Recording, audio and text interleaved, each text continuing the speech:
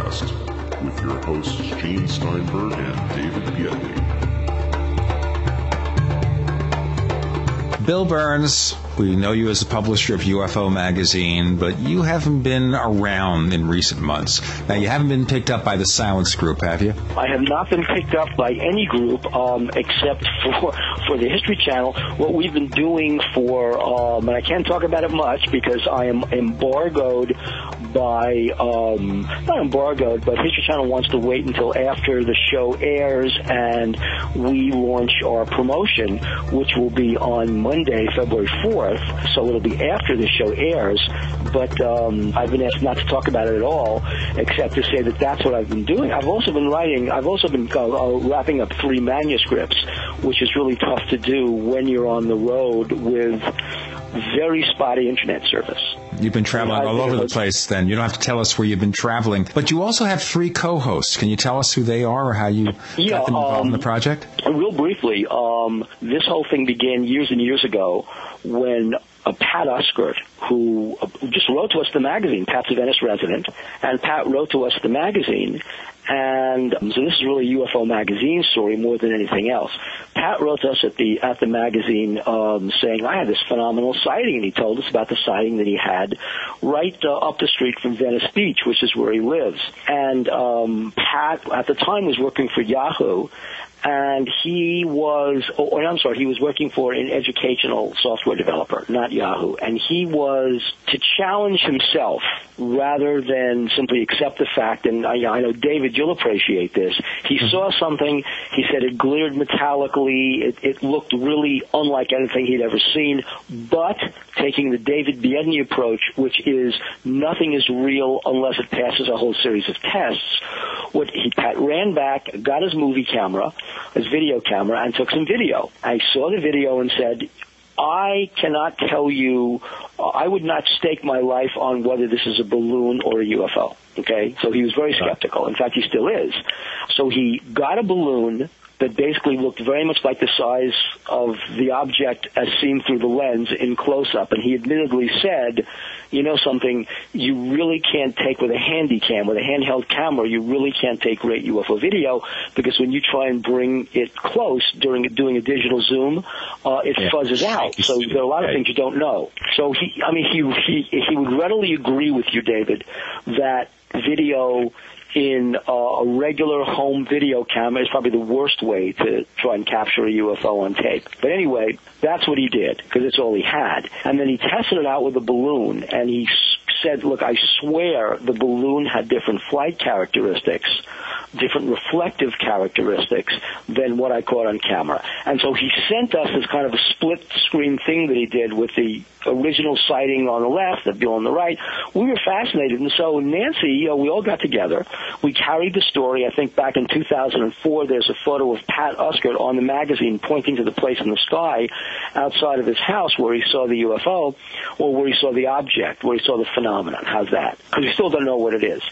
And we invited him to write up something for the magazine. And then Nancy had this idea. She said, you know, Pat, I'm sure there are people just like you all around the area, Burbank, wherever, right? It would be great. Do you want to do a series for us, like a magazine series, going out on the road? And when you have the time, you're working full time, we understand that, going out on the road and interviewing people who've had these experiences. So it's not really about, is it a UFO? This is not a scientific approach to saying this is a UFO or not. What it is, rather, is how what you saw, whether real or a balloon or a streak of light, affected your life. Sure. So remember the old Charles Kuralt series? I can spend an hour on Charles Kuralt, too, if you'd like. But an old Charles Kuralt, he's a great case in law school, by the way. Someday I'll tell you about his case. The whole thing, like the Charles Kuralt series, On the Road, but it's On the Road meets E.T. On the Road meets Close Encounters. So how about calling it UFO Road Trip? Pat loved it. He was seized by the idea. Like, he would be, he was the Richard Dreyfuss who, type of character who saw something, he didn't know what it is, but he's got to find out what the truth is. He didn't go to any strange mountain, but he had to find out what is the truth. Pat got his camera, got into his SUV and started making trips to various places. Phoenix, Arizona, where he interviewed Jeff Woolwine and Jeff Willis. He interviewed Bob Dean, and he's a good little filmmaker, and he was out there taking some great videos. And we said, wow, this is some great stuff. I mean, Jeff, one of the people he interviewed believed in the legitimacy of strange hieroglyphic type shapes like helicopters and saucers and discs on mountain carvings north of Phoenix. And so Pat was able to get his footage of one of these strange objects, a dumbbell-shaped object in the sky, looking just like the dumbbell-shaped hieroglyphic. I can't explain it and won't even try to. And went up to Sonoma and Mount Shasta to visit Mark Olson and some other people. So this is great. So between Nancy and Pat, I wasn't even, I was involved, but I wasn't even, I was doing other things. They said, let's try and sell this. Bill, who can you take it to? Well, we had just finished, I'd done a few movies of the week before. I did one for Lifetime years ago called When Husbands Cheat. We were in the process of just wrapping up our A&E movie called Riverman, the book that I wrote with Bob Keppel, and Hawk Koch produced it, which I really wanted to know. It was really like a big deal for them. And we had just signed to do with History Channel the day after Roswell with Hearst as a documentary. Mm-hmm. So I went back to Hearst, and I said, what do you think about this? And Hearst said, we love it. Let's do it. That was great. Well, then get into what's known as development hell. And for the next 2 years, it went through 1,000 incarnations. Pat went and filmed his friends. He turned it into a threesome, and that way, they went out to the desert. They were testing balloons. I like these guys too. Then I started doing the UFO Files episode for Motion Picture Productions and History Channel. I did a few of them. I did the Russian Roswell, USOs, Black Box Videos, Black Box NASA, and finally USO Red Alert. And so they said, listen, Hearst by now had said, you know what, we're going through our own issues, so we're not going to do it. So, okay, fine, they're not going to do it. So then we took it to these guys, and they said, you know what, could you assemble the guys in this video and do a segment for us? We're going to go out to Redondo Beach, and we're going to shoot some stuff and look for a USO. Fine. We did it, and so basically at that point, UFO Hunters was born. It was really like back in 2000, and History had done a show in 2005 called UFO Hunters, and now we were in, I guess it was late 2005, early 2006, doing another UFO Hunters, and so another version of it, and it was really a big rating success. And so it was driven by Pat. I mean, Pat he was a scuba diving instructor. His friend was a scuba diver. His other friend was a graphics guy who built video games, was a programmer, and he was a total skeptic. He's a total, absolute. If a UFO landed in Rendlesham Forest and he were there that night with Jim Peniston, he'd say the whole thing was a holograph. A hologram, okay? And he was great. Then our scientist, Jules, his name was Kevin, phenomenal guy. He was just finishing his PhD. I think just wrapping up his dissertation when he did it. And so, and Pat throughout was not a believer, but he was so fascinated by the people that he was talking to, more than believing in the existence of UFOs. He was fascinated by the way the UFOs changed their life. And I think, believe it or not, he was most fascinated by Bob Dean, whom we can discuss ad infinitum. Okay, I mean, he's a friend, but you know what Nick Pope said, so we can all discuss that. But the point is, fascinated by the larger picture of what Bob Dean said about what he saw at shape, the document, the assessment, what it meant. And he was just, there's a greater truth out there. I don't know what that truth is, but I've got to find it. And so that's really Pat. And when you see him on screen, he really comes off very, very well. I mean, he's a good-looking guy, but more than looks, he really is the character that you see on screen. He's not acting. He has a lot of problems with the reality of UFOs. UFOs. He has a lot of problems with various witnesses. He can argue either side vigorously, which is what he does, and he did it with us. So he worked for the magazine. He wrote for the magazine for a while. Pat was doing the maps for the magazine. You know, that section of UFO sightings? He was doing that for a while. Yeah. And then he was switching jobs and doing his own videos, so he worked as a subscription manager for UFO Magazine for a while, and then found another full-time job and then took that and worked at that until the show was picked up by History. Got it. Well, it sounds to me like he's the kind of guy, Bill, that we definitely get along with on this show, because the whole idea of arguing both sides of the fence is something that certainly we've been doing here on the Paracast as well. So it sounds like we need to get Pat on the show. Oh, definitely. And what I'm going to do is I am doing a satellite tour with History on Monday the 4th, Monday morning, and I definitely will get him to do the show. I mean, Pat is a great guest for a bunch of reasons. One, he's absolutely not dogmatic in terms of it's real, it's not real. Right. On the other hand, he did have an experience. Mm-hmm. And on the same hand, he doesn't know what that experience was. I mean, you can't tell. I mean, if you said, Pat, you saw a UFO, my God, you've got to be a true believer now. He'd say, no, I'm not, because I don't know what I saw. I know it didn't have the flight characteristics of a balloon. It'll go into the characteristics that a balloon had. He said, I put a balloon in the air. I was photographing it. Every little whiff of wind, you could feel it's by the beach. I know which way the wind blows off Venice Beach. The balloon was flying with it. This thing was flying against the wind. It was a measured flight, a controlled flight. Was it an Air Force plane? Was it an Air Force weapon? Could be. Can't say it isn't. Right. But you see, Bill, the thing is that this sort of reflects what I think a lot of us hope is a new movement in the realm of UFO research, which is to take a centrist position. You know, this is a term very popular in discussions of political machinations, but to take a centrist position and say, all right, look, you have on one hand the debunkers who basically will deny, like you said, if a UFO landed right in front of them, they'll say, I'm hallucinating, this is not really happening. You have them on one side. Then on the other side, you have the people who are the doe-eyed believers. And they haven't had an experience, but they are so desperate for one that they'll buy into any story that's thrown at them. There's got to be a middle position. And I have to tell you, I mean, this is where I find myself. I'm an experiencer of a wide range of paranormal stuff that doesn't pretend to have answers and is really truly interested in not in believing anything, but in getting to some sort of understanding. I think this is a new movement in the paranormal world in general. And maybe, just maybe, this change of tone will get us a little bit closer to uncovering the secrets behind this stuff. Well, I think that you'll find this with the show, because I know Pat is one.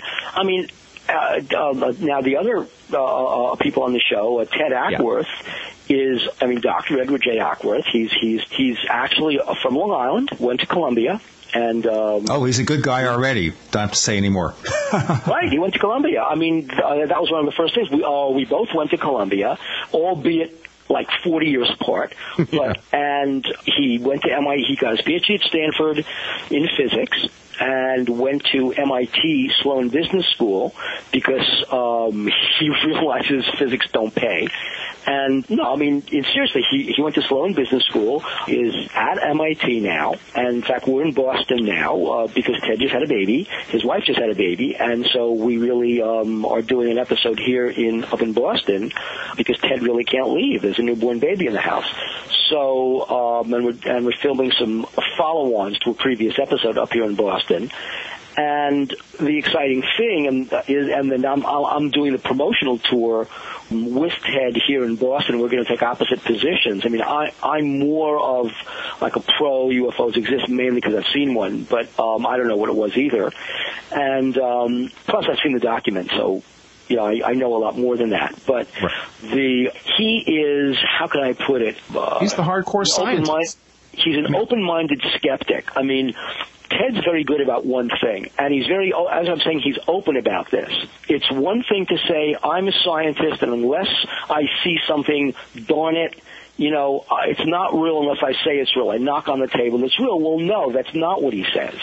What Ted is saying is this: if you want to convince somebody who's been trained in science, if you want to do that, then the way to do it is not to scream UFOs are real, but to say, look, this is the level of evidence that we have, and given the evidence, where on a scale of credibility does that evidence fall? And there's a preponderance test. Is the preponderance of the evidence more likely to show this is a UFO? And by UFO, I mean flying saucer, because Ted absolutely believes in UFOs, and he says it on the air. I believe that there are objects that fly that we can't identify. Right. Now, it doesn't mean that they're not.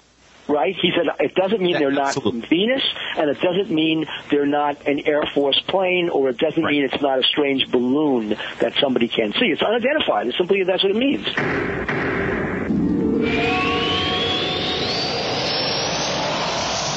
I think most of you know that I love radio, and so I decided to look for the ultimate receiver for AM reception, because I want outstanding AM reception, day and night, especially night where it gets difficult. So I've discovered that C. Crane's CC Radio Plus has earned the reputation of having the best AM reception, which is exactly what C. Crane intended when they designed this gem of a radio. Along with its legendary AM reception, it also has excellent FM reception, a weather band, TV audio, and the ability to run on batteries for, and listen to this, 250 hours. So whether you use it as your bedside radio in your kitchen or at work, the CC Radio Plus will give you the pleasure of clear AM reception.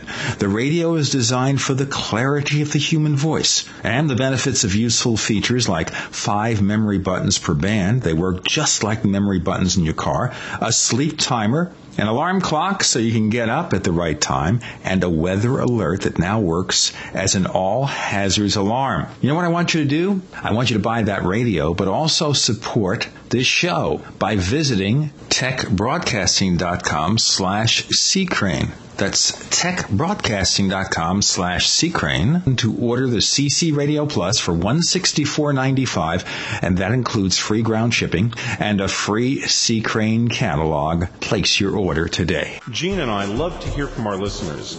If you'd like to share your thoughts with us, send your messages to news@theparacast.com. That's news@theparacast.com. And don't forget to check out our website at theparacast.com, where you can download past episodes of the show for free and visit our dynamic discussion forums. Also, please patronize our sponsors. Tell them that you heard their ads on the Paracast. They'll appreciate it, and we will too.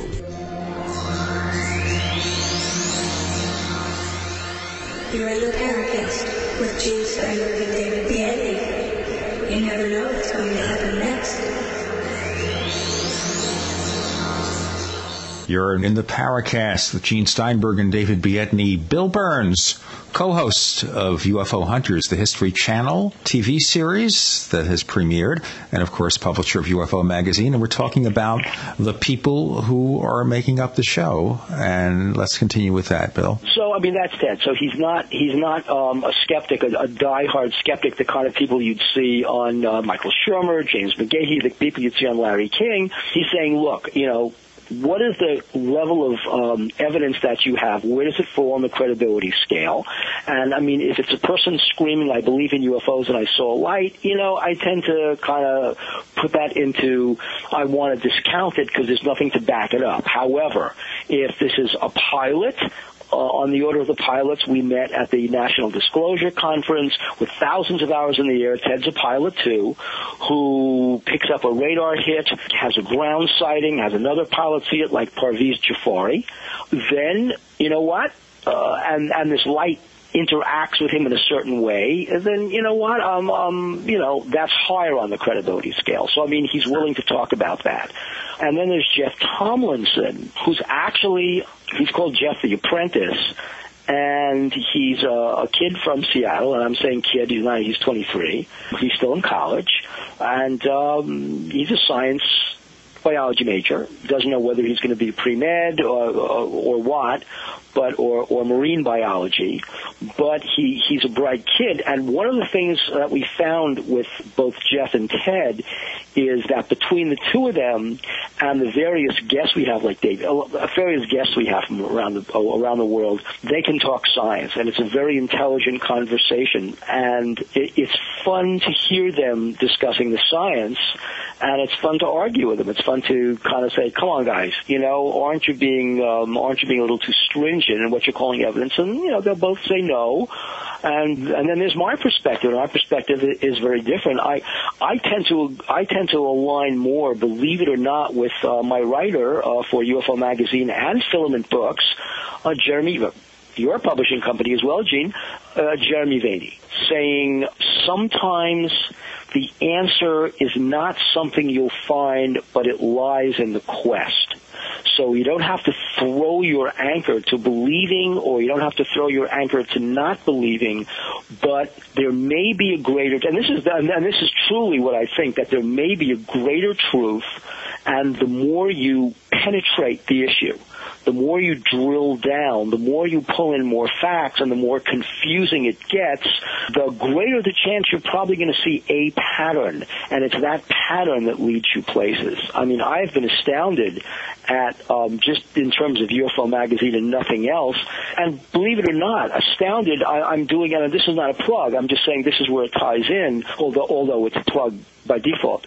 I'm doing the sequel book to your friend George Norrie called Workers in the Light, and we've gotten literally hundreds and hundreds of anecdotes, and I am blown away by what people say they're seeing. Now, I'm not investigating these. I'm not saying, no, you did not see the Archangel Michael. I'm not saying that. What I'm saying is, I don't know, but if what you're saying is true, obviously something has turned your life around, awakened you, this, that, and I do believe, well, I know it because scientists have tested it. There is physical evidence testing this. I mean, anybody who reads Harold Putoff's discussion of what happened when Ingo Swann came to SRI and set those meters off would have to say there's a scientific coefficient to all of this.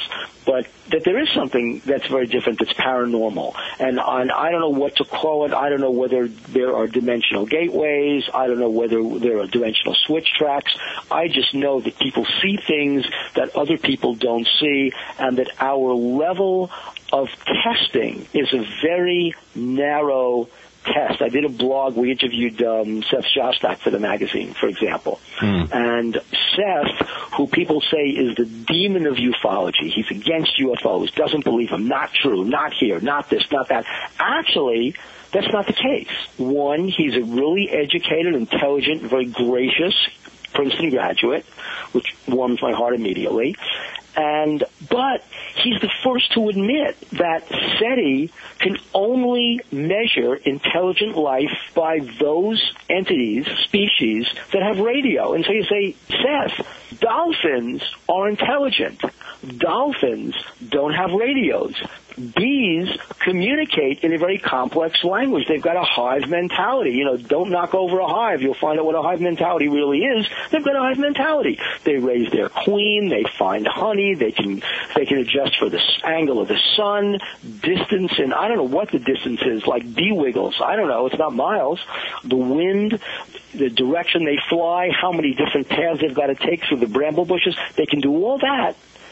If they don't have radio. Dolphins don't have radio. What if this is Isaac Asimov's Foundationers, right? They've thousands of years beyond radio. They communicate by, playing their plows or something. They don't have radio.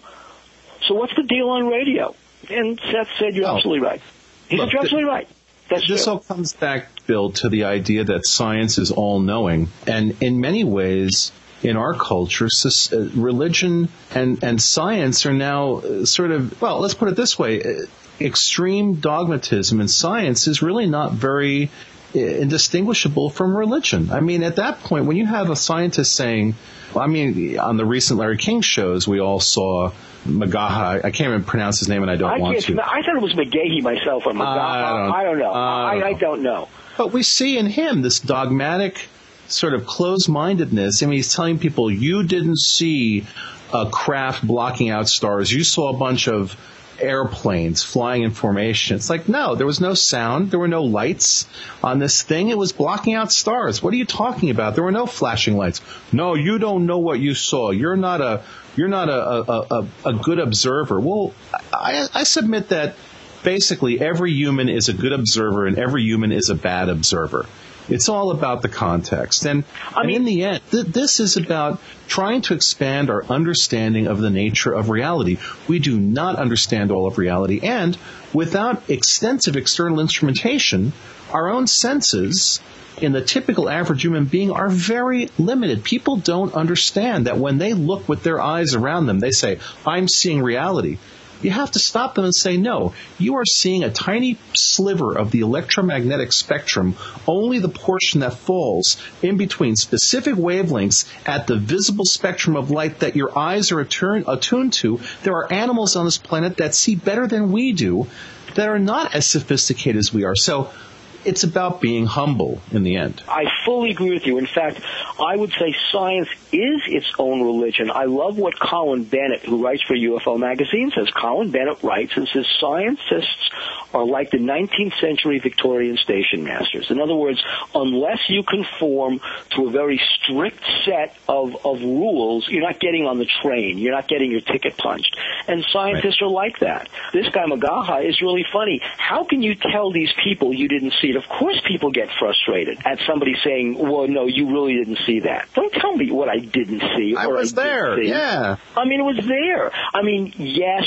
there are certain kinds of witnesses where they can't describe what they see and say, oh, it's more of a feeling. And then you can say, well, you know what, it could be a lot of things.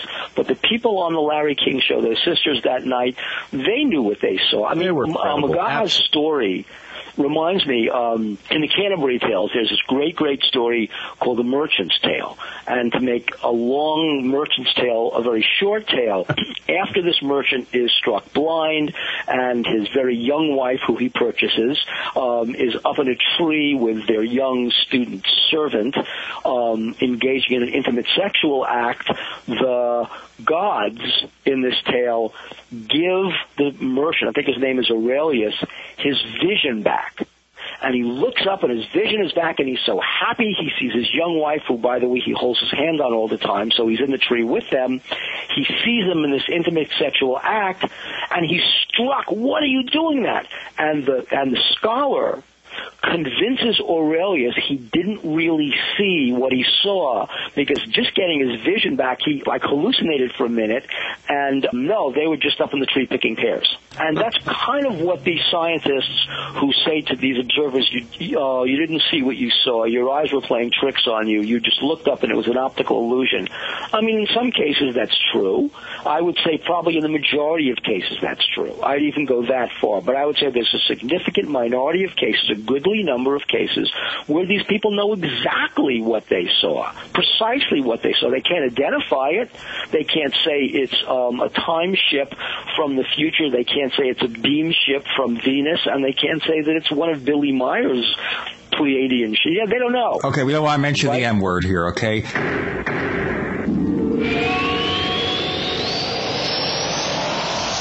Today, whether you're in business or simply want to share something with friends or family, email and voicemail sometimes just aren't enough. That's why you should try GoToMeeting, a web conferencing solution that will revolutionize how you communicate with your business associates, family, and friends. The ability to host online meetings is an absolute must for today's business. With GoToMeeting.com, it's just like you're all in the same room.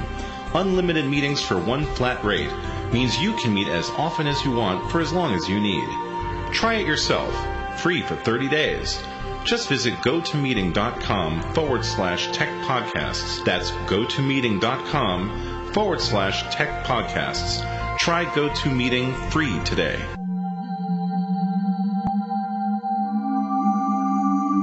You've entered another dimension. You've entered the Paracast.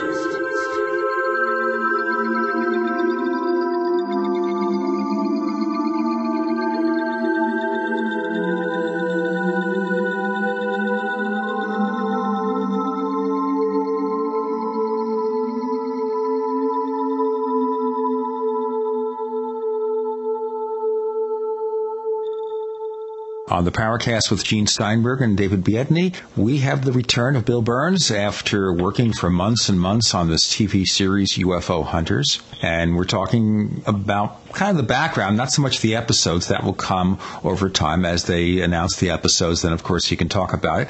But in the meantime, he was telling us about putting together the team and about all the ramifications thereof. So Right. Indeed. So there is one other factor which I know that there's not much you can say about for very obvious reasons, but we learned, of course, that the History Channel has a show called UFO Hunters, and the Sci-Fi Channel, partly owned by the same company, has a show called UFO Hunters.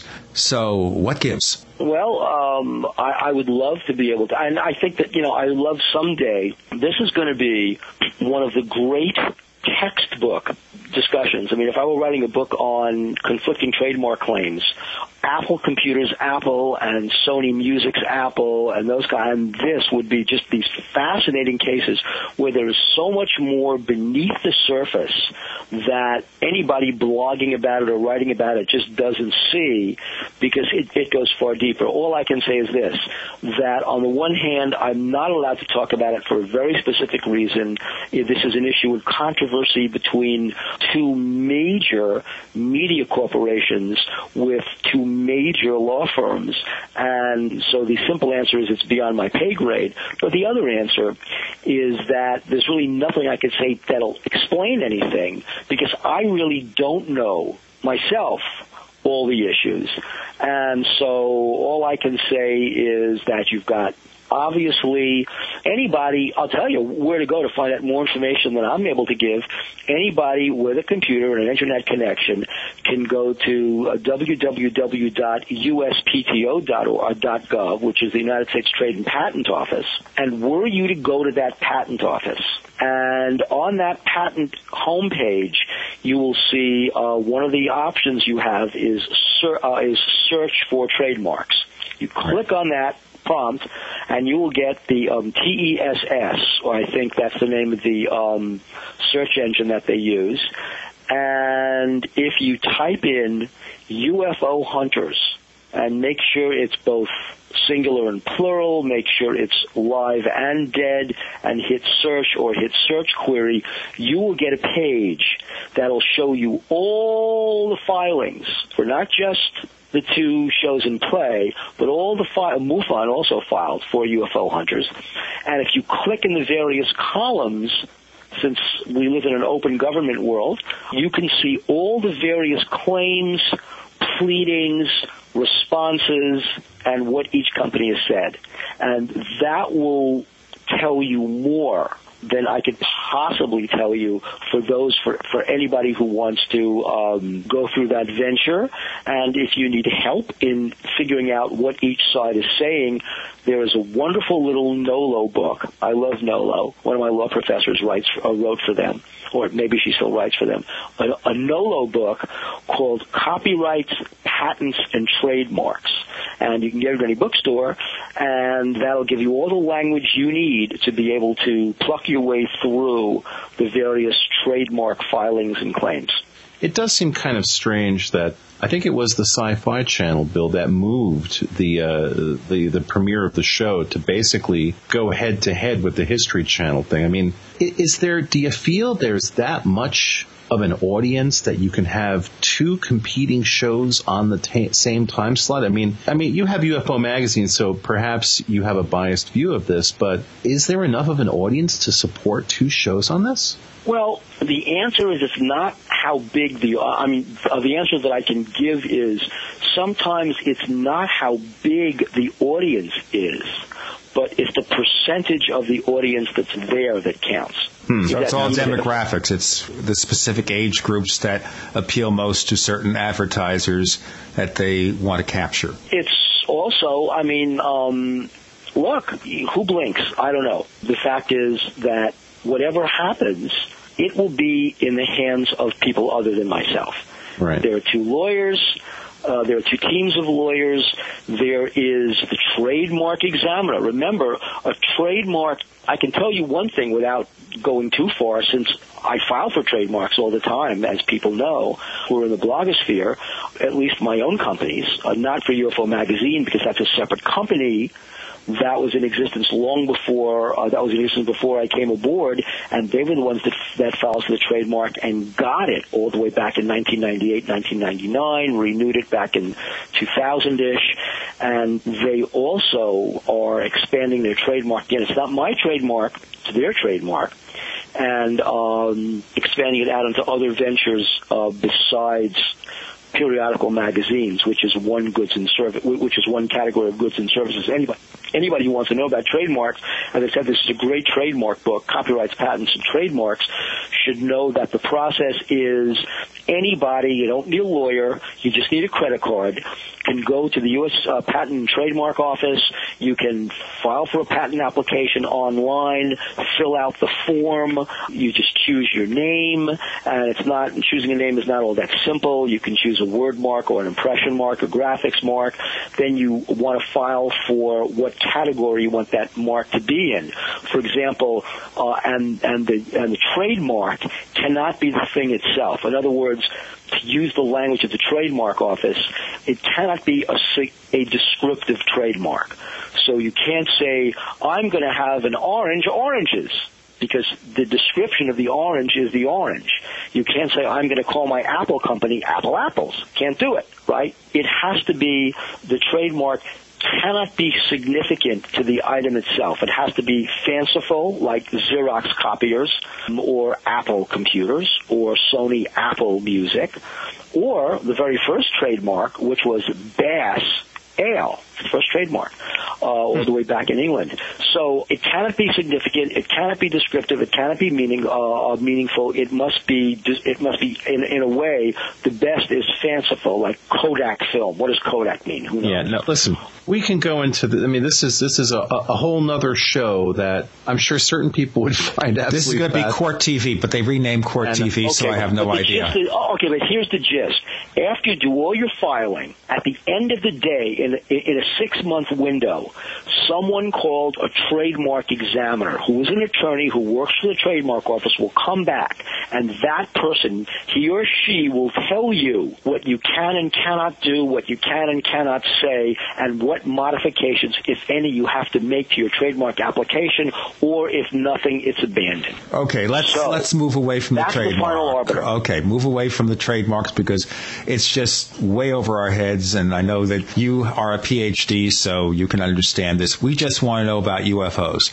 Now, looking in general here, now, will shows like this help people take the subject more seriously? You know, we have to look at different things. Networks want to sell spots. They want to get ratings. They're in business to make money. But people like you who've been covering the subject for many years, do you think this is going to really do it? The very short answer is yes, because I look at the Chicago O'Hare story and the Chicago Tribune. You all know that, just very briefly, what happened at O'Hare Airport in November of 2006, right? Yeah, absolutely. You'll tell me how much or how little you want me to say about this, but this was not a person looking for a UFO. It was a ground personnel on his little truck pushing a jet back from one of the gateways. I think it was United Airlines jet, and he's got to look, and this person has to look up into the cockpit to make sure the engines have to be off, and the pilot's hands must be off the wheel of the throttle. In fact, the pilot's hands must be in plain view. So he looks up into the cockpit. He's in communication with the pilots as he's pushing the jet back. He looks up through the cockpit windows, the windshield, and he sees an object, a circular object. And he phones the pilots. They phone the tower. There's a whole Megillah. The point is, this story, which is about ground safety, not about UFOs, reaches the desk of John Hilkovich, who's the travel reporter for the Chicago Tribune. Now, John Hilkovich, again, is not writing a UFO story. He writes about a funny incident. He calls the FAA, and again, it's the black hole of non-disclosure, right? Truth bends around the black hole of non-disclosure. Hilkovich calls the FAA. The FAA says, you're out of your mind. There is no story about a UFO. You're wrong. Well, Hilkovich is looking at the emails from United's ground safety crew, right, which must follow up by law on anything anything interfering with the Gateway, and the FAA, and the witnesses who saw this thing. So Hilkevich says, I'm going to do a FOIA request. Oh, that UFO sighting. Oh, that funny thing. It's a big nothing. And they go in to admit that there was actually traffic about a UFO. Hilkevich writes this in the Chicago Tribune. Point that I'm trying to make is not that it's a UFO, it's that this travel story, which involves a UFO, travel safety story, garners the Chicago Tribune 1 million hits on its website in the space of 24 hours, the largest single number of hits in the Chicago Trib's history, and every newspaper, Hilkevich told me, I interviewed him for the magazine a year ago, every newspaper took note of that email traffic. Now, it is not CNN picks it up. Gary Tuchman picks it up. Glenn Beck picks it up. I know these guys because Gary Tuchman covers these things for the CNN, and I know Glenn Beck because I interviewed him for, again, your friend's autobiography, Talked Out in USA, George Norrie. We interviewed Glenn Beck, who's a friend. So, I know I'm plugging books like crazy, but I'm very involved in this stuff. So anyway, we interview them, and they say, yeah, this is great. This is, we love UFO stories. I'll debunk them. I'll laugh at them. I'll be derisive. And then Larry King weighs in. Remember, Larry King does believe in the existence of UFOs. He's really pushing to get more of this out.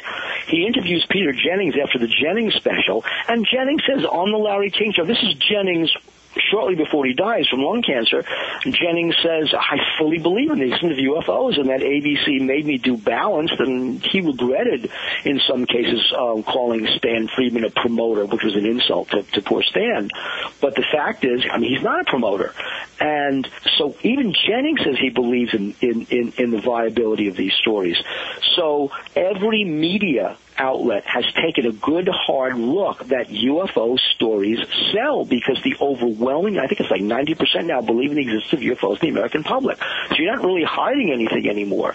So the answer to Gene's question is I absolutely believe these shows will move it along. In fact, Steve Bassett from Paradigm, right, from the X conference, Steve Bassett wrote me an email basically saying, a happy email saying, I congratulate everybody here because the fact that you're all doing UFO shows is going to move the process forward. And I can tell you something.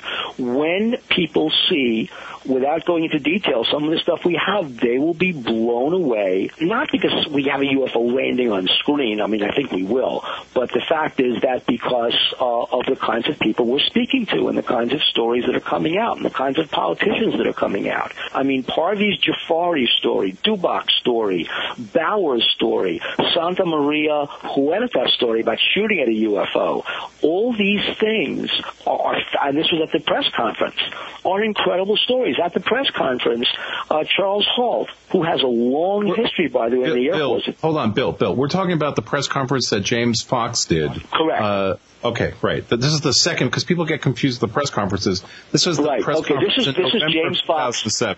Right. Yes, this is Leslie Kane's CFI, right, for disclosure, the Project Disclosure, her Project Disclosure, and James Fox, out of the blue.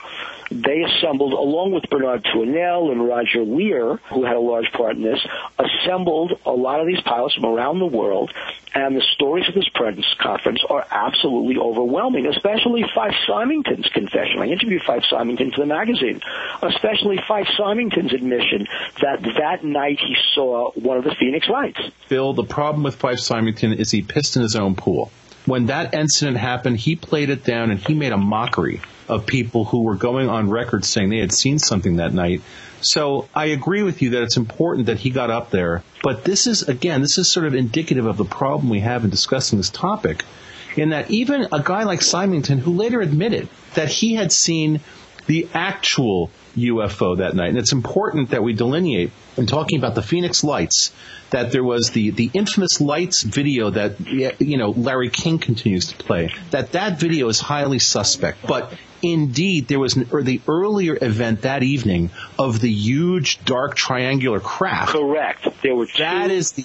There were two things. There were two sets. Right. But here's the thing. You think, okay, go ahead. No, go ahead. I was going to ask you whether you thought that second set. I've always wondered about this, and I was interested in your take on this. You know what I'm going to say. Go ahead. Yeah. No, I always thought to myself, Gene, this is, open it up. I always thought that second set of lights was more to give the government the plausibility of a plausible denial that, you guys saw flares.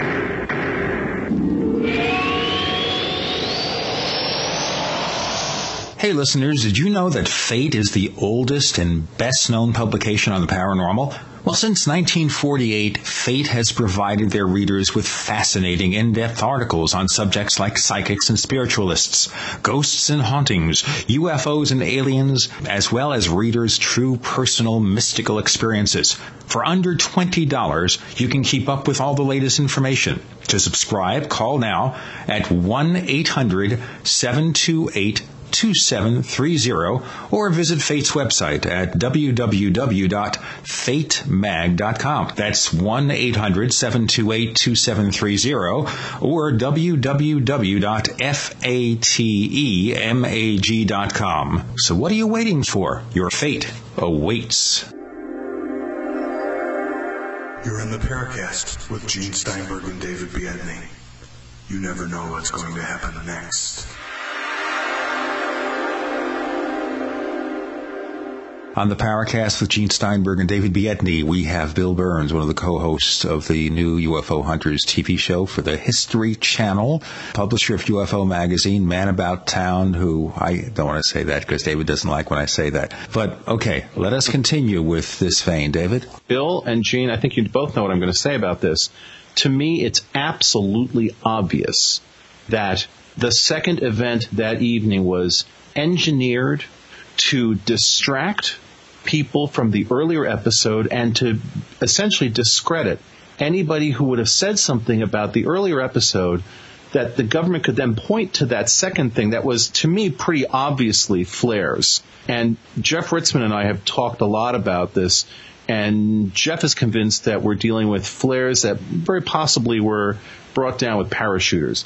That was a distractionary episode that was engineered, which, again, speaks to motive here. And I think that's really important, that if we tear apart the facade of these things and we get behind the curtain, we start to see that, indeed, there is an organized, orchestrated campaign of disinformation.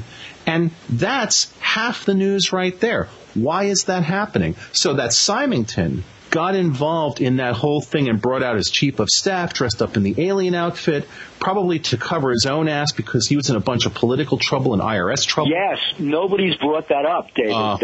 Nobody's brought up the fact that he was on his way to the pokey. That's right. And as a matter of fact, one of the reasons that he got out and was saved is because Bill Clinton pardoned him before he left office. Correct. To be fair to Gene is the one that informed me about Symington's legal problems when that all was going on. Gene, you're the one that told me, hey, he's probably covering his own ass. Well, the thing is also, you have to bear in mind that here in Arizona, we have political corruption up the kazoo.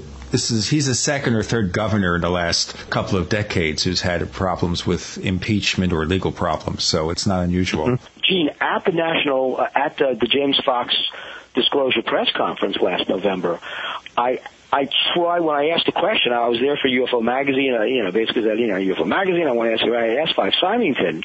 I was trying to phrase it as delicately as possible. I didn't want to say, by the way, because you were going to jail, did you lie that night? What I asked him was there any external pressure on you from any source right, that would have directed you to do what you did at the press conference you gave by dressing yourself up as an alien?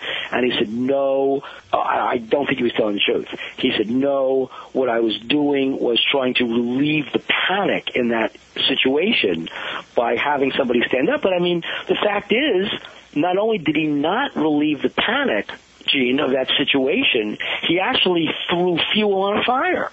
I mean, here you see something out your window, and instead of your governor standing up and saying, I don't know what this is, and I really can't speak to something I don't know, but you better believe that I'm going to find out what it is, and I'll get back to you with a reasonable answer. That's the kind of political leadership that you want, right? Yeah. You don't know what it is. You admit it. Yeah. But you don't get up and make fun of people who are really seeing something. What's the point of that? There's no such thing as a bad joke. Well, it was irreprehensible what he did. And see, this is, again, the situation we find this whole topic sort of mired down in, Bill, is that you've got what appears to be a very organized, very concerted effort to throw all of this stuff into serious doubt. When you bring up the O'Hare episode, listeners of the Paracast and members of our forum know that the friend of the show, Jeff Ritzman, who's my close personal friend now, and I both contributed significantly to the NARCAP report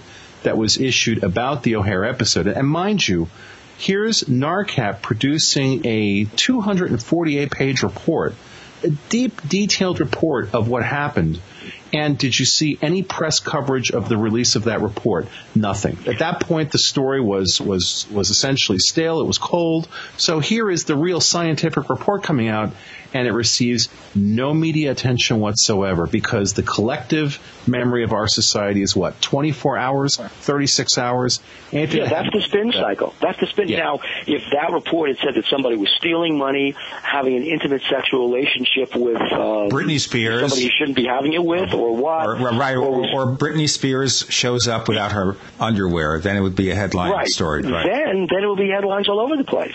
Terrible. Just terrible. But then the other part of this, that because we were talking about the Arizona Lights, you know, we had Lynn Kittai on the show. We had her come on and we had her talk, and Lynn saw the later stuff. She didn't see the earlier episode. She saw the later episode and then went on to, I'm going to write books, I'm going to make a documentary, I'm going to talk about how this is life-changing, the Space Brothers here to save us, blah, blah, blah.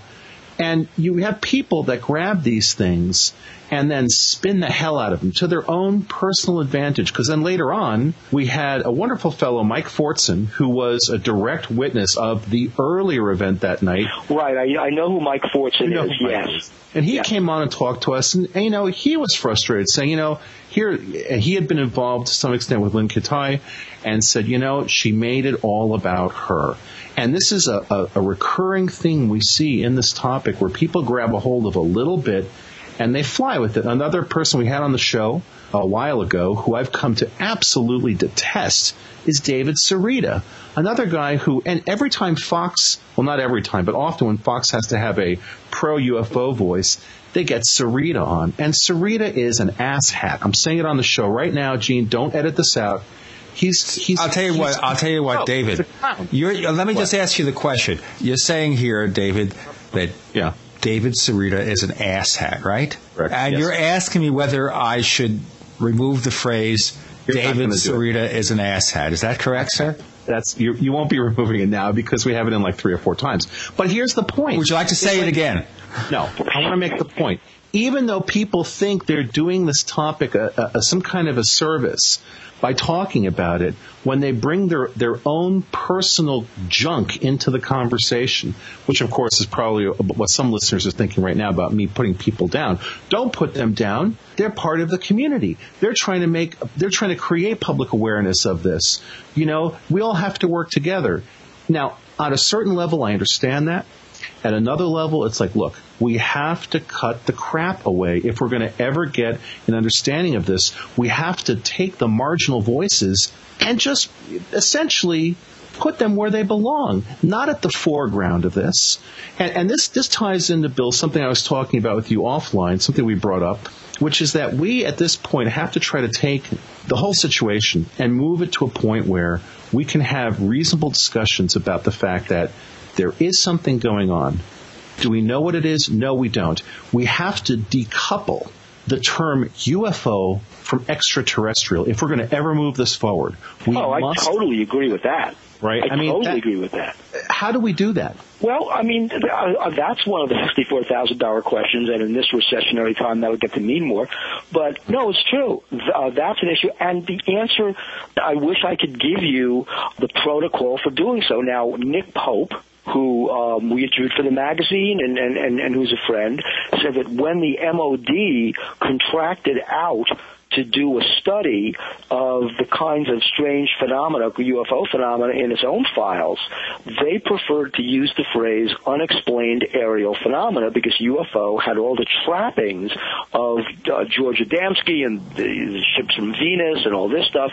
In other words, UFO semantically had come to mean flying saucers when really it does not mean flying saucers. And when you listen to Stanton on the air, Stan will actually make that distinction between a flying saucer, which he says is, Stanton's right, there's a flying saucer. That's what came down in Roswell. It wasn't a UFO because we know what it was. It wasn't identified. It was a flying saucer. So he makes that logical split, saying a UFO is what you don't know. A flying saucer is what you do think you know because the evidence is there. We're not going to argue about Roswell right now, but the point is, just for semantic purposes, that's what Stanton does. So at least one person is making that kind of a distinction on the flying saucer side, and on the unexplained side, you've got Nick Pope and the MOD calling them UAPs. You know what? There was another phrase, Bill, that was used some years back, which was UAO, unidentified aerial object. That was APRO. Carl and Jim Lorenzen used that phrase many, many years ago, but it didn't stick. That was the problem. Well, it didn't stick because let's just say, and this comes out of discussions all the time,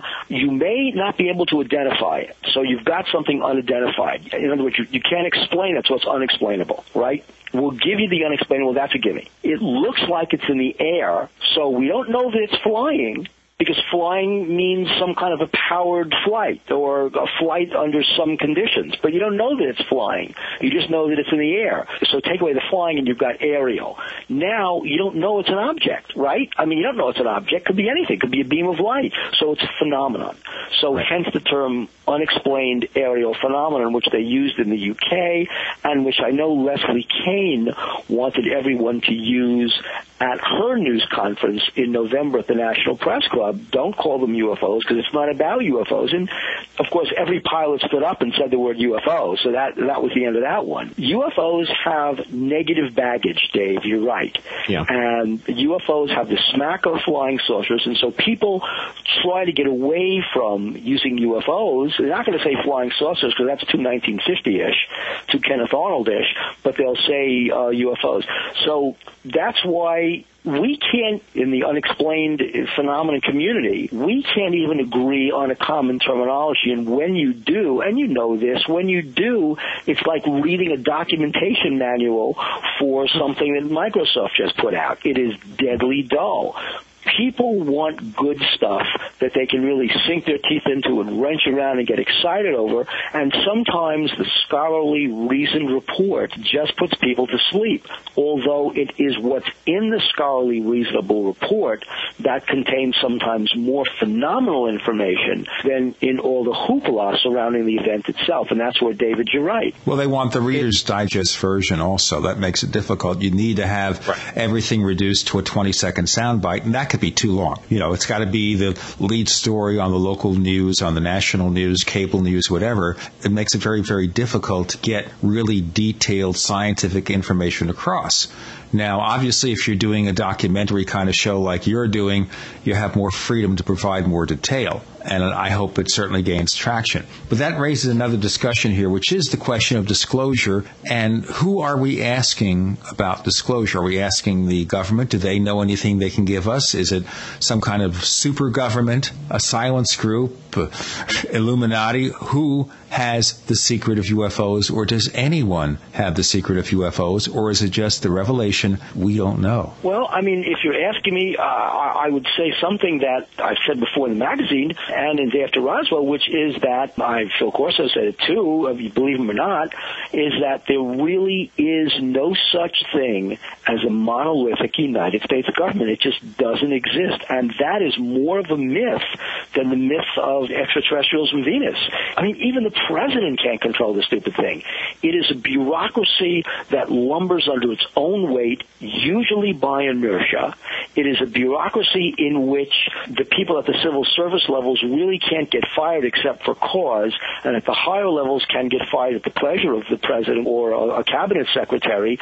And as both of you know, and I know, and most of our listeners, if they don't know it, they will soon find out. You don't get fired for something you don't do. In other words, if you don't make a decision, you stand a greater chance of keeping your job than if you do make a decision, even if it's the right decision.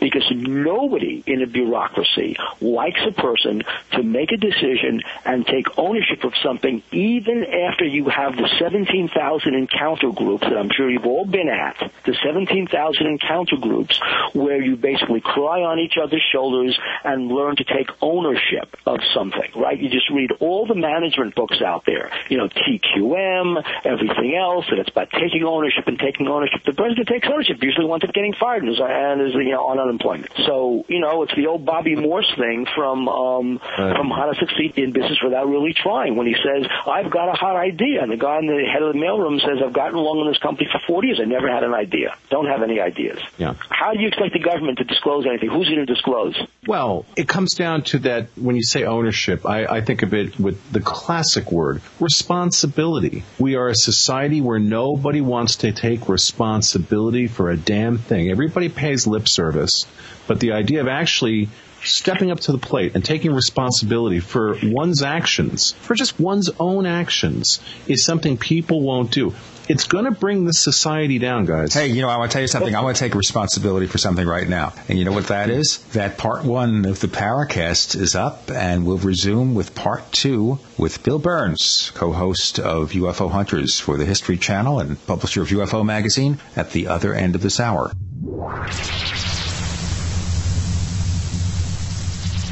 We want to hear from you. If you have a comment or question about the Paracast, send it to news@theparacast.com. That's news@theparacast.com. And don't forget to visit our forums where you can talk to fellow listeners and Gene and Data. Just go to theparacast.com and click on the forum links. That's the forum links at theparacast.com.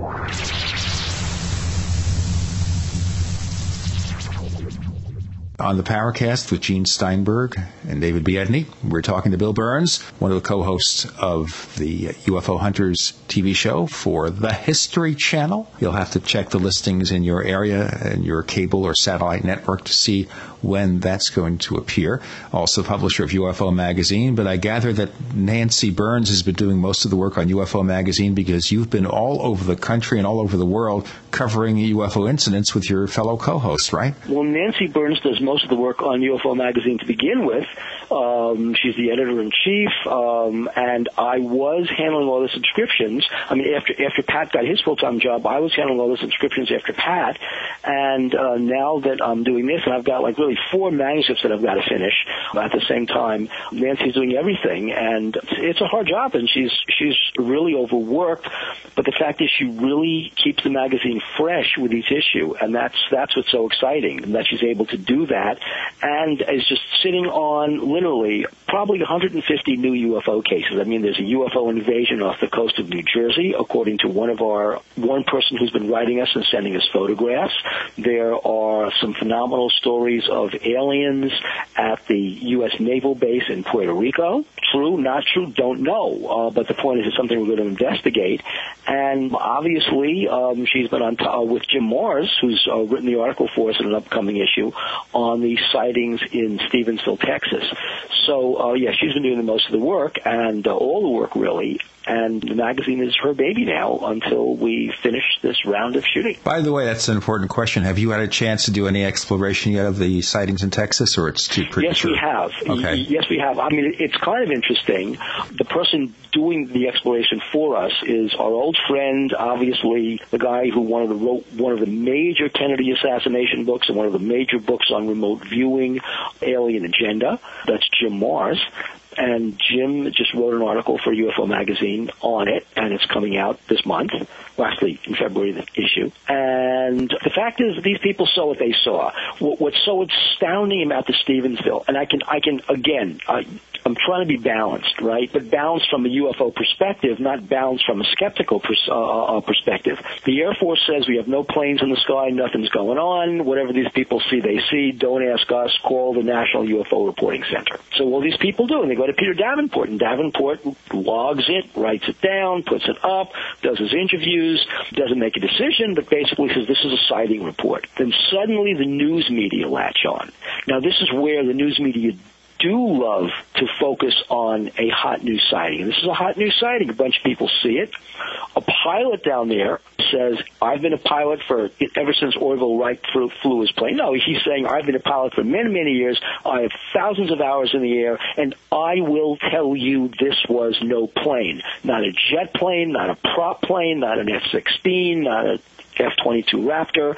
It was not that at all. Bingo, the Air Force Base near Stevensville says, you know what? I know we said we have no planes out that night, but we just realized we had planes out that night. You could say, oh, there they go, the Air Force. But on the other hand, and I don't know how big the other hand is, the Air Force, just like the RAF, just like the French Air Force, will not announce to the public what they're flying, where they're flying it, and when they're flying it. They just don't do that, whether it's terrorism, 9/11, whether the military keeps its big mouth shut all the time, I don't know.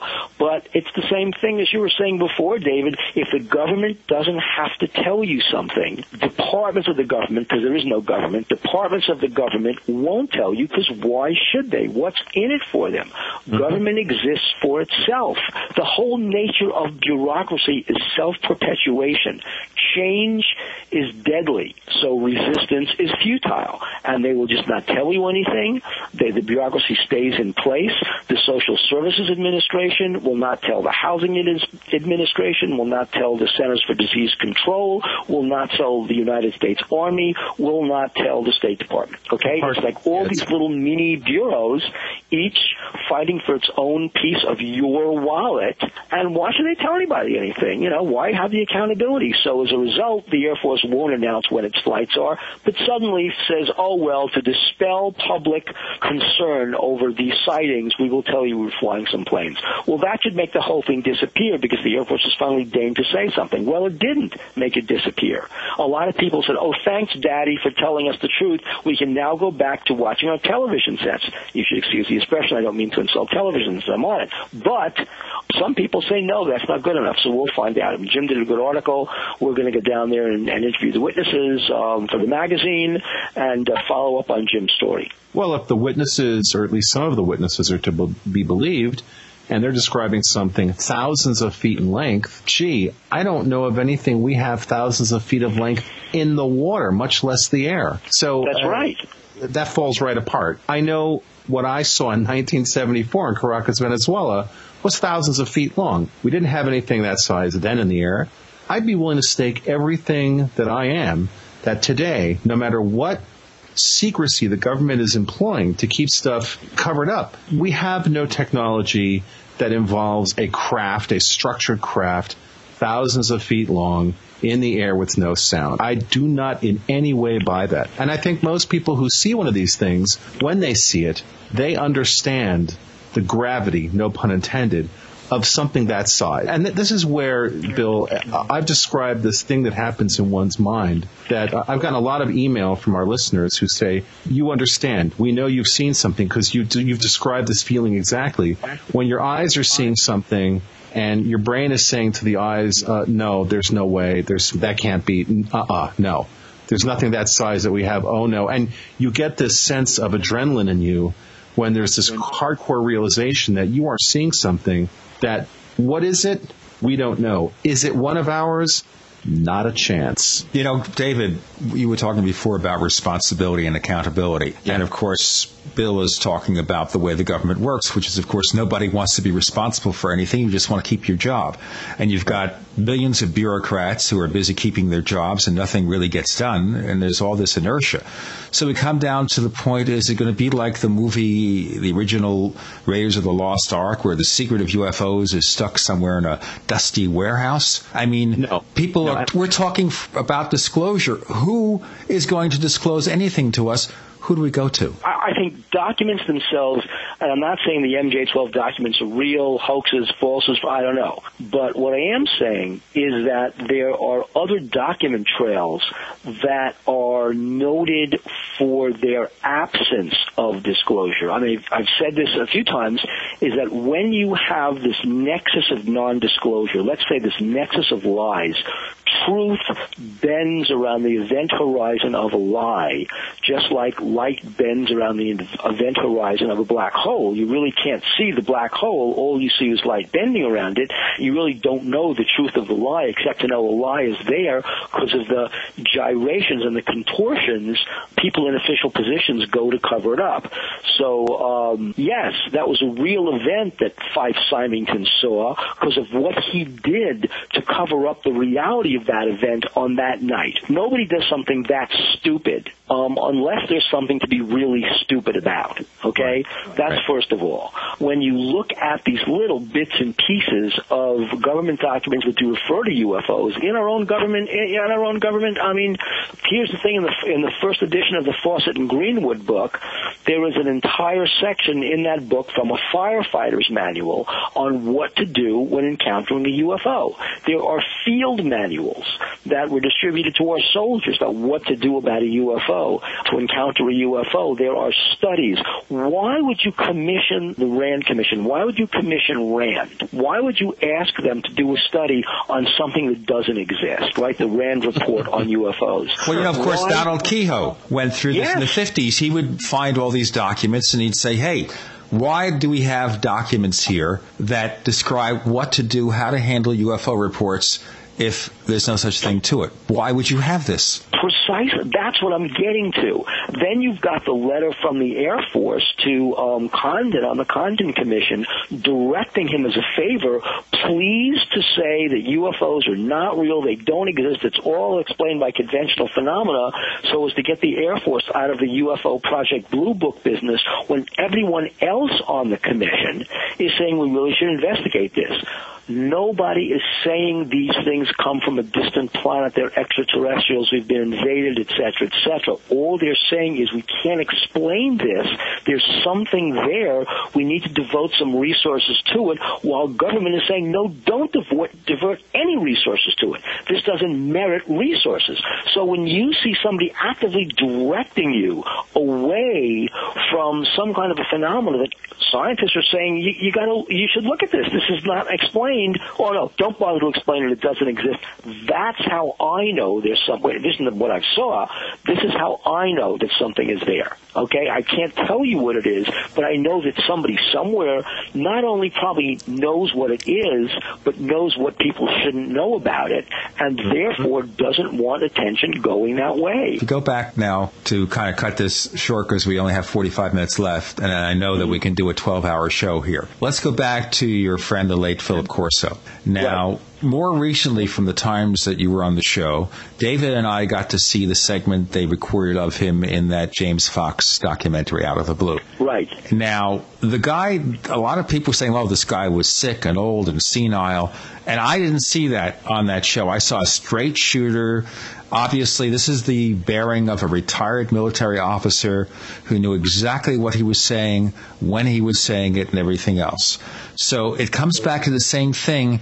So many people in the UFO field that you and I know about disparage the story of Philip Corso. Some say, well, he made this all up at the end of his life to make money for his children, which seems kind of preposterous from the scheme of things, but okay. Or they point to errors in the book where certain things were not described properly, his particular positions in government, and they use that as evidence that it couldn't have happened. And maybe we should kind of resurrect that subject very briefly because of that, because we're talking about what the government knows. So, again, there were errors in the book. Who made those errors? I did. I mean, this is what really got me. I mean, Richard Dolan was on it. I was really furious when I heard that, because the fact is, Dolan had no concept of how that book was put together. I mean, this is where I really had to question what he was doing and saying, because he's arguing from absolute ignorance. First of all, I was there that night. That film that James Fox has in Out of the Blue, James Fox didn't take it, so let's get that out of the way fast. I was sitting right next to Phil that night. It was recorded in a hotel room at the Roswell Inn at the 50th anniversary of Roswell. Okay, it was the weekend that the book was being released by Pocket Books. So this is the source, because I was there. I'm sitting next to him. The film was taken by Michael Linderman, not by James Fox. And Fox got Linderman's film. I know James. James is a friend. I have absolutely no bones to pick with James Fox, but I'm telling you where the film came from. Okay? Mm-hmm. Corso was already dying when he was at Roswell in 1997. You can get his son on. He can confirm that story. As early as 1996, late 95, early 96, he had a catastrophic hemorrhage. And I mean catastrophic hemorrhage. His diaphragm, and this had been a kind of a chronic problem he had. And again, you're talking to the person who knew Corso outside of his son probably better than anybody. We were on the phone for hours a day. Phil was flying out to Los Angeles. We were telling him, don't fly, for God's sakes. You are sick. You're on medication. He says, don't tell me what I can and can't do. You know, this gruff voice, I know what I can and can't do. I'm doing a damn place. And don't. And so that was Phil, okay? He would fly out. And he was telling me, I mean, he told me he was dying. He said he was very sick. His diaphragm had rolled up against his lungs, and on the plane flying back, we were in Colorado, and on the plane flying back from Colorado, he began to hemorrhage. They took him off the plane. A doctor really did surgery, reached inside and rolled down his diaphragm, and that's what saved his life. So he was hemorrhaging. He was on blood medication.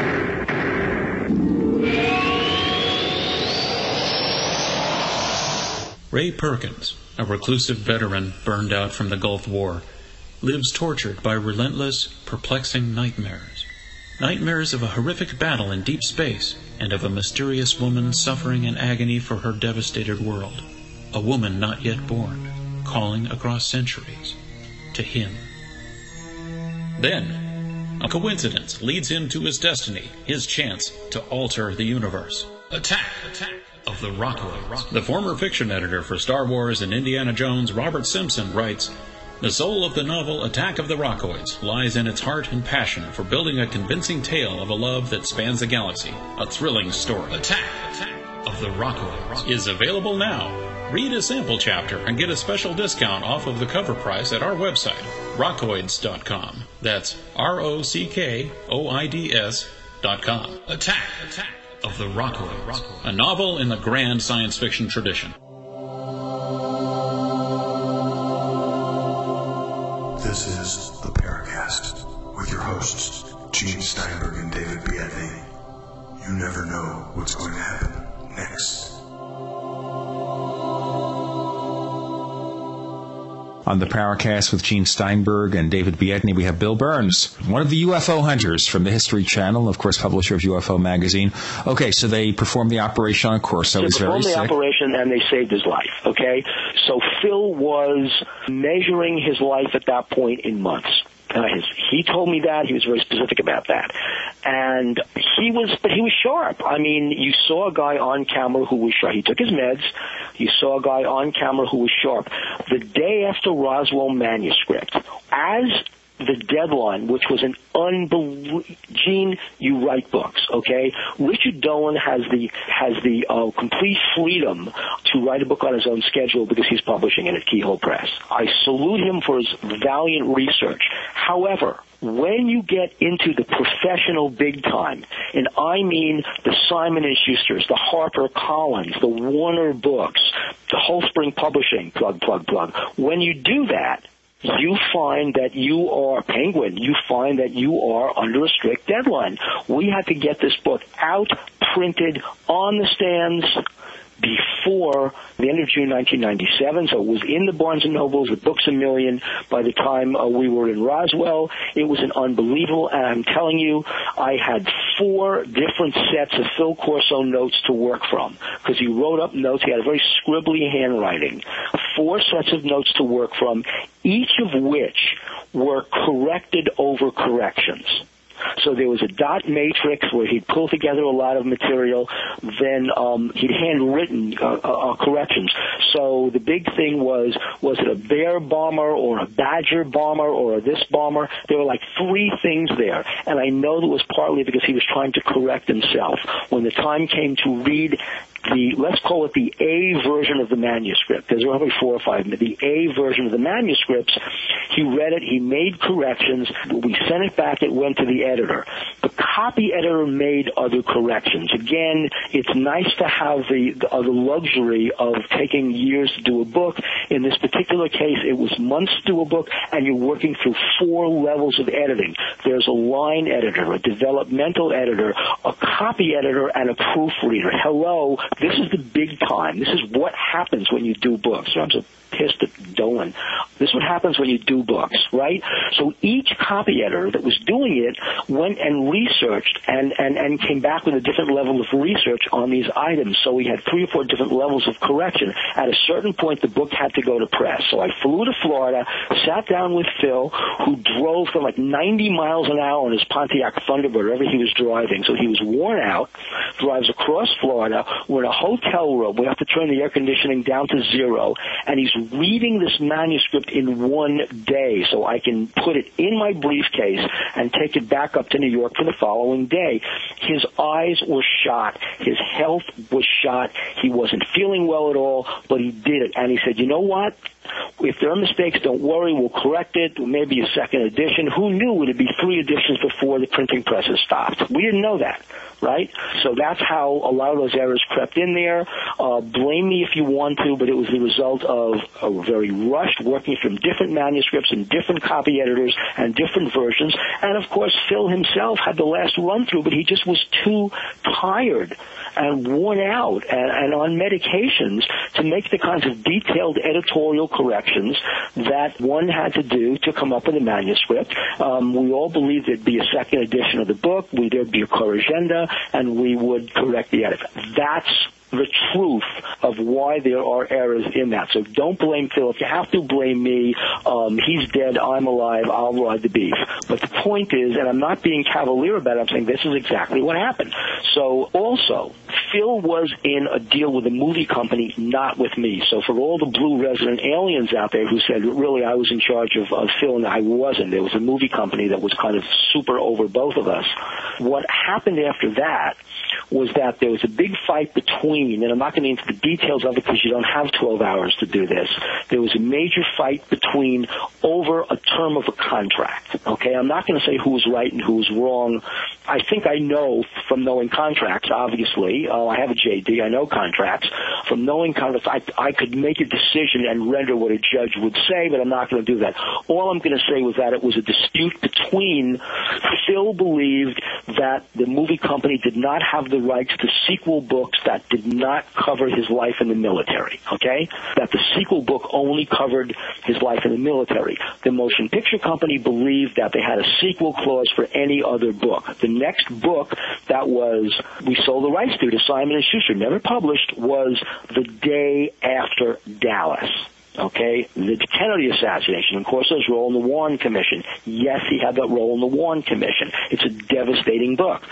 Brilliant, in terms of the disclosures in it. But what happened was that Phil said, no, you can't publish this because you don't have the rights to it, and if you want it, I want X much money. And the movie company said, no, you signed a life story rights contract. Life story rights means life story rights. Basically, Phil sued, they countersued.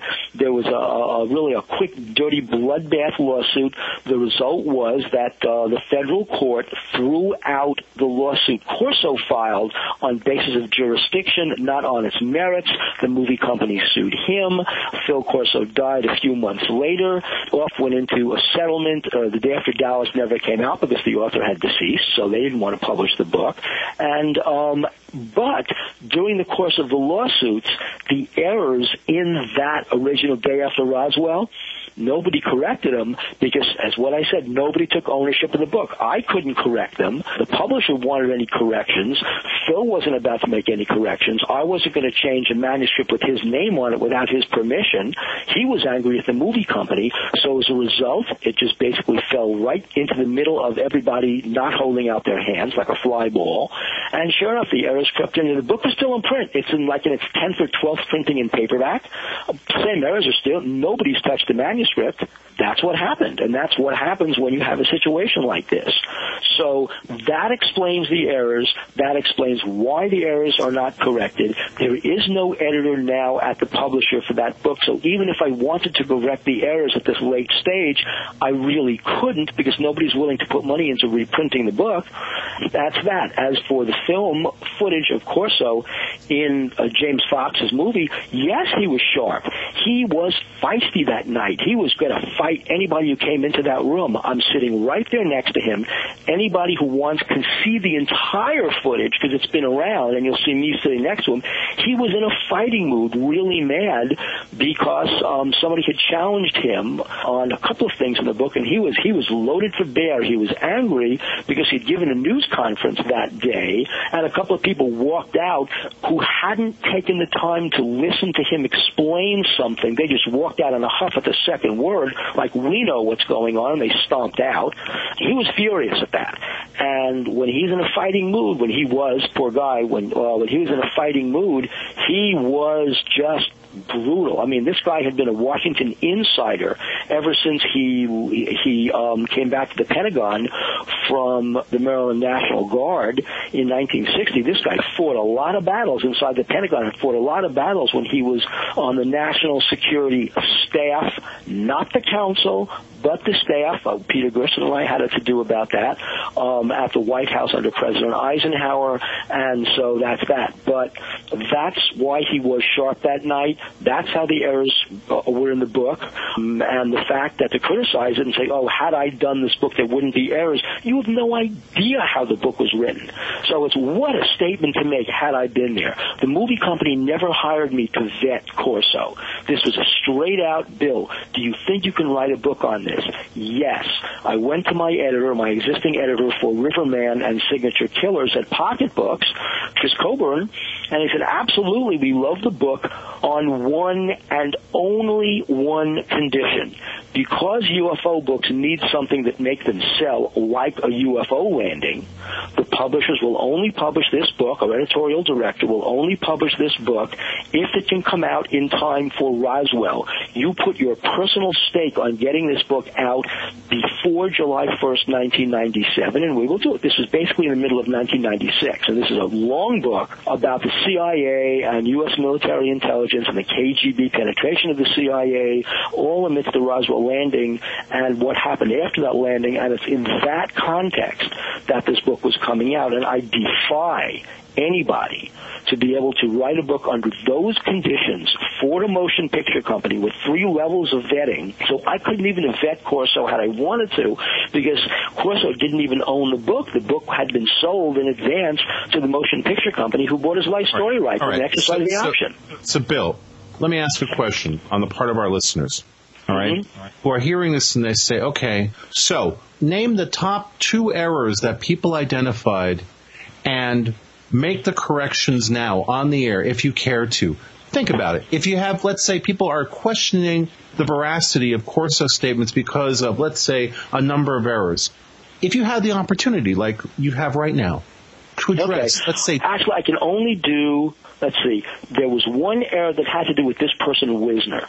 Okay, and I don't remember what the right answer is. Okay, it's been 10 years, and I don't remember. It was Corso mentioned something about saying something to Wisner, and Wisner was dead, and it was actually somebody else that he meant.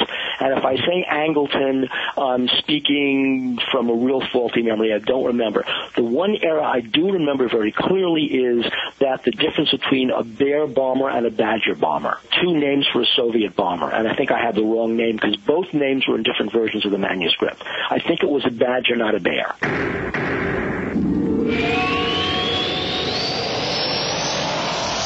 Hi, Hi, this is Timothy Green Beckley, otherwise known as Mr. UFO, reporting live for the Conspiracy Journal. And we have a special offer to the listeners of the Paracast. Want to receive our publications for free? Conspiracy Journal and Bizarre Bazaar sent to you via snail mail. And all you have to do is email me at mrufo@webtv.net. That's mrufo@webtv.net, and we'll send you two of the most exciting publications. But we do need your actual address because these are physical publications, and you'll enjoy all the latest articles by some of the leading researchers in the field, as well as up-to-date information on the latest book and videos, and it's all for free. Or drop us a line, mrufo@webtv.net. Hey there, listeners. Have you ever thought about hosting your website? You know where you can actually host your blog or your web page? Well, I'll tell you where to go. Host I Can. And as a matter of fact, they provide all our hosting too for this site. And guess what? Their price starts at only $7 a month. How could you go wrong?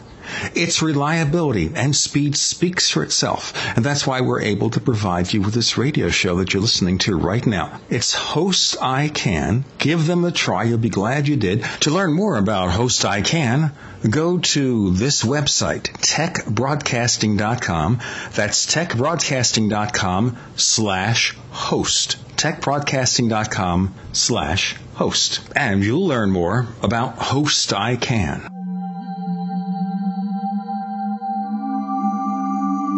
You've entered another dimension. You've entered the Paracast.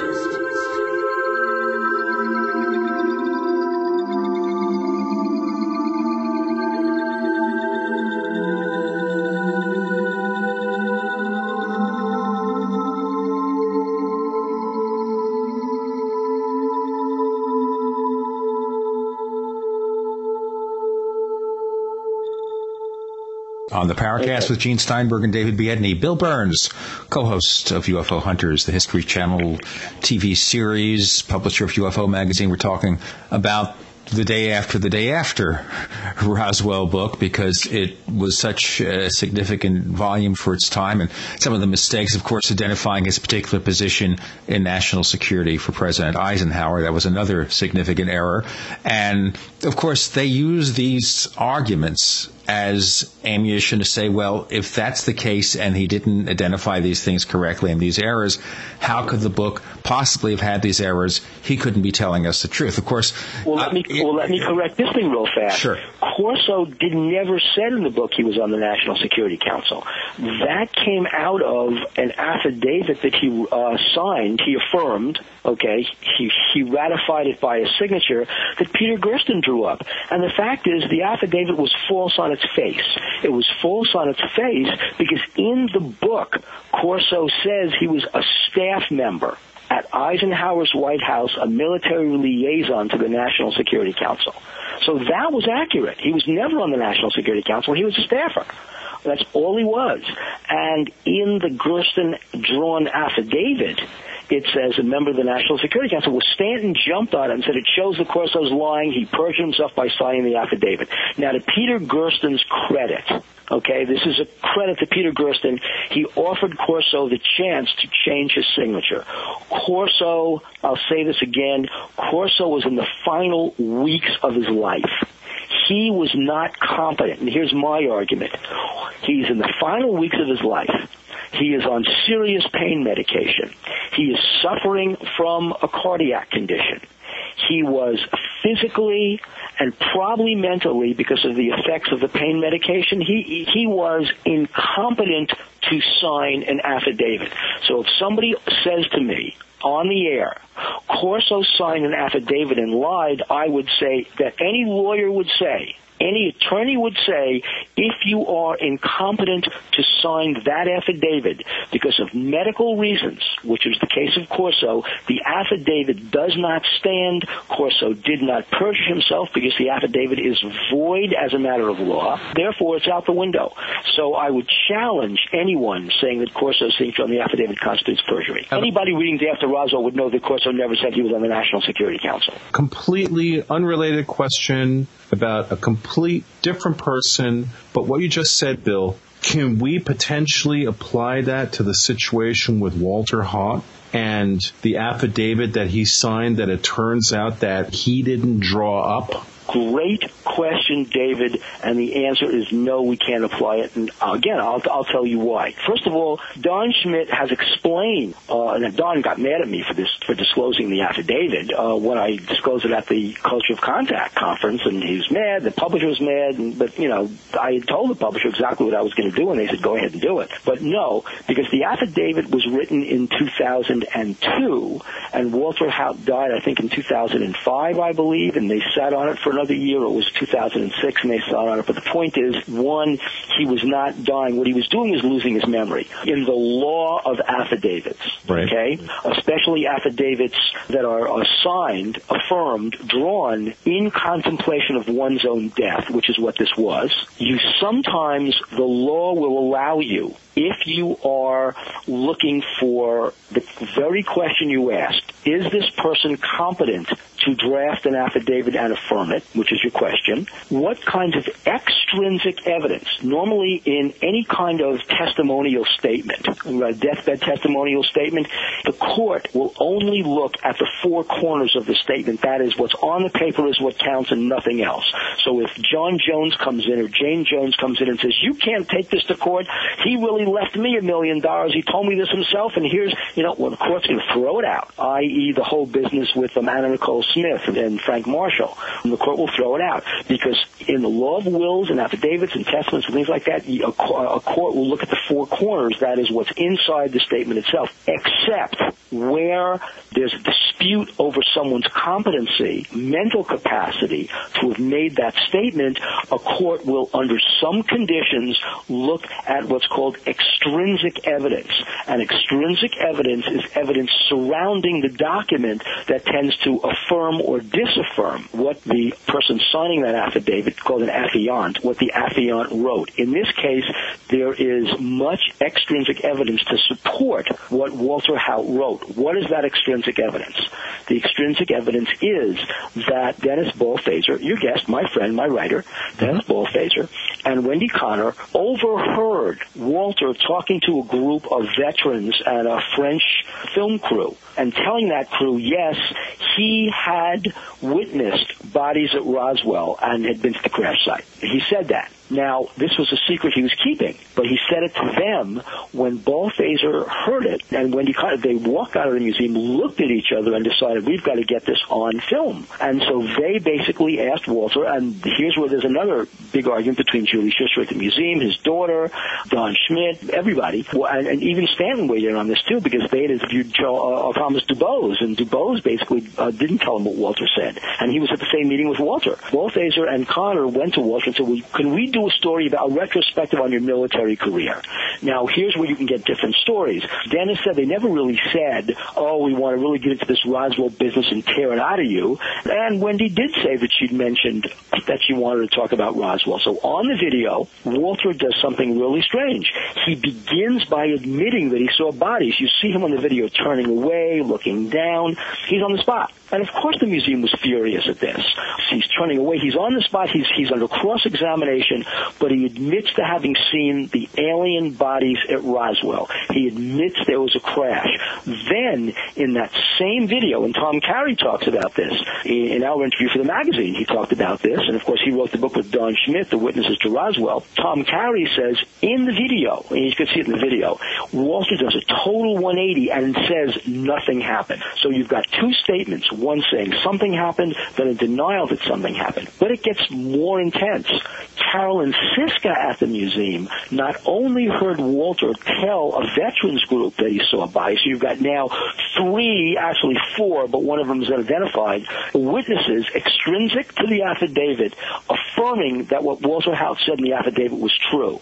Then Carolyn Siska not only said that, he told others, including her, that he saw bodies, alien bodies at the crash at Roswell.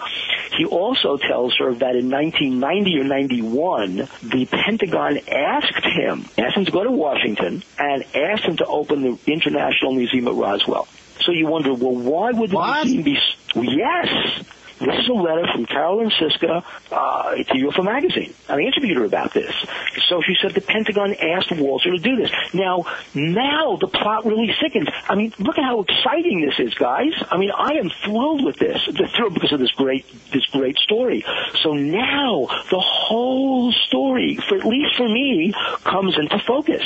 Because now you've got Walter being tasked by the Pentagon. Every single tumbler falls into place in Roswell. So for me, the extrinsic evidence validates Walter's affidavit. So we'll go back to the affidavit real quickly. He said this.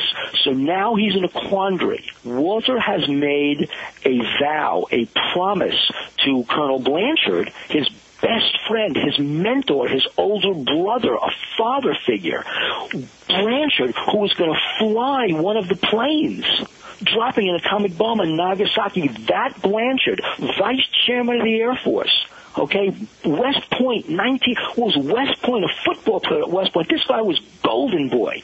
Walter worshipped him. He makes a promise never to disclose the secret of Roswell. Now he's in a quandary. He's already disclosed it. He's now affirmed in a video with Dennis and Wendy that they're keeping quiet. The museum is furious about this, about what really happened. The other story is he already told Carolyn Siska that the Pentagon asked him. The secret is like bubbling through. What does he do?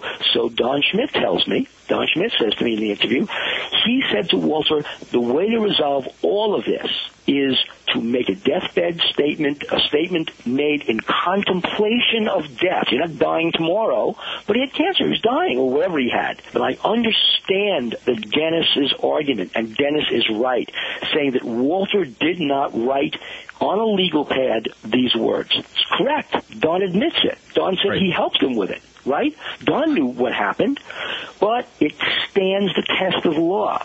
So Walter drafts it, signs it, thereby affirming it, and it is sealed. When he dies, the museum doesn't release it. Because there's more to the story than just the affidavit. There's the whole existence of the museum and its validity. It is a loose thread. Tom and Don say to Julie, we really should release this. Actually, guys, weeks before the book had to go to the printer, that's when the decision was made to release this affidavit. And it's released to the book without any editorial context to it. There's no apparatus. It's just Walter's bare affidavit. So I tend to believe the affidavit. But when you read the affidavit in all of its paragraphs, when you read the history of what Walter did and Carolyn Siska's mind-boggling testimony that the Pentagon told him to open the museum, suddenly the plot sickens and makes enormous sense. It's a double cross. Ramey is in Roswell on July 8th. They agree to admit they copped to the first crash, deny the second. They need a fall guy. It can't be Sheridan Cabot, who's only a captain. What's the point? They need a good fall guy. Who are they going to plant the knife into? And Jesse Marcel Jr. confirms what I said. Who are they going to plant the knife into? No, Blanchard. And all of these honorable men set up Jesse Marcel, Major Marcel, who's already agreed to be part of the deception. So his hands are dirty. They're all dirty. They agree to plant the knife in Jesse Marcel. They send him to Roswell with the material. He's posing with it. They send him out of the room. He comes back into the room. The material's not there. He's the Homer Simpson of 1947, the base intelligence officer back from radar school who can't tell a balloon from anything else. He goes back, and in Walter Haut's testimony, probably one of the most telling statements of an insider, he describes Jesse coming to the base and explaining to Walter what happened, and he said he would not talk about it and didn't want to talk about it again, goes home to his family that night. These are the words of Jesse Marcel Jr. Goes home to his family that night, that same night, and says, Roswell never happened, nothing ever happened, do not talk about it again, and he starts drinking rather heavily, and when the Korean War breaks out and there's a chance for him to really go up to full colonel, he tells his son, I'm leaving the Air Force, and the son criticizes his father, Jesse says, why? Why are you leaving the Air Force? There's a war out. And he says, never tell me what I'm supposed to do. And they go to Houma, Louisiana, where he spends the rest of his days repairing televisions. He's a victim of Roswell, just like the Frankie Rose, the Dan Dwyers, the Alpha Boys, the Jack Roddens, and the whole rest of them.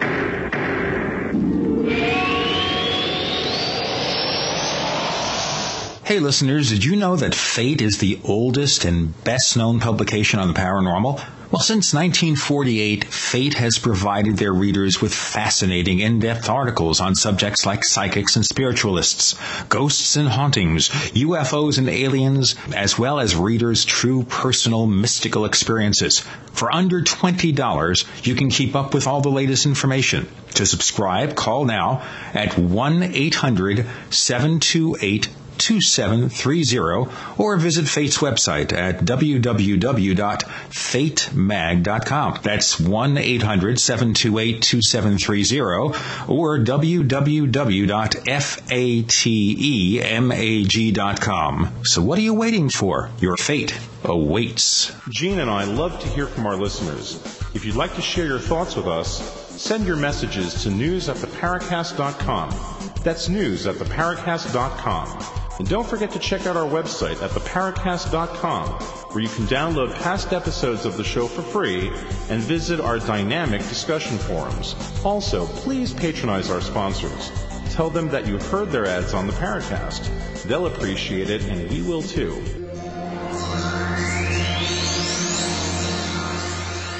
You're in the Paracast with Gene Steinberg and David Biedney. You never know what's going to happen next.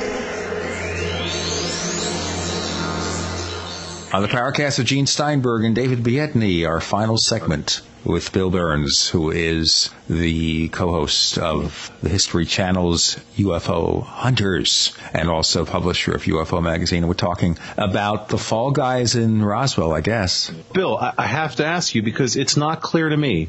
Why did the Pentagon ask them to open the museum? Fill that piece yes. That's the mind-boggling thing to me, too, David, because why wouldn't they just let this thing die a dog's death? Rest already. Who needs this? Gee, what's going on? Well, I think, first of all, that now here's a guy who knows the whole truth, opening up a museum. At first I thought this is Walter Haut's mental conflict. He knows the truth, but he can't talk about the truth.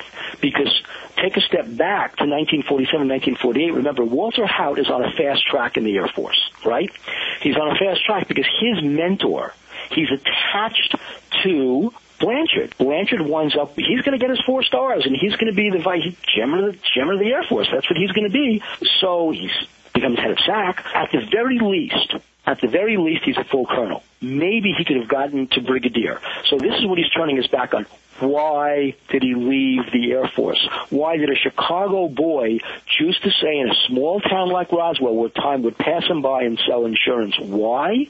Because he made an oath to Blanchard. What did he see happen to Marcel? Marcel was humiliated before the entire nation and the national news with a sheepish grin on his face, and that's the grin he has. That's the grin, a sheepish grin on his face, having been deceived in public, humiliated, because he couldn't tell a weather balloon or a Project Mo, or whatever the hell it was. It certainly wasn't a balloon from the Roswell wreckage. How can Walter Haut refuse a direct order to reveal the truth about Roswell should that direct order come, which he never wanted to have to obey? How does he do it? He leaves the Air Force. That's how he does it. Now the truth can rest for him, the ultimate sacrifice. But Roswell doesn't go away. Jesse Marcel goes public in 1978. There's Stan Friedman. There's William Moore. There's Don Schmidt. There's everybody writing books about Roswell. They need a way to bleed off the pressure. What's the best way to bleed off the pressure? Tell as much truth as you can and shut it the hell up. So let all the thousands and thousands of people, including me, including Corso, including the rest of the world, go to Roswell and learn what happened in 1947. What do they care? The truth is never going to come out. Walter Haut's going to see to it. But the truth will out. It bubbles to the surface like a volcano that's active again, and that's why the situation started bubbling up. So I think that the Roswell Museum was a release valve. If people want to know about Roswell, turn it into a tourist attraction. Make it a Barnum and Bailey circus. Put this in it, put that in it. Enjoy yourselves. That's how to keep the truth hidden. How do you hide it? Right in plain sight. Who is hiding it? The man who knows the truth. Where is it being hidden? At the museum that's telling the truth. It's the Wizard of Oz. That's exactly what you do. And this is exactly how you hide things. Why are UFOs... Riddle me this, Batman. Why are UFOs just like serial killers?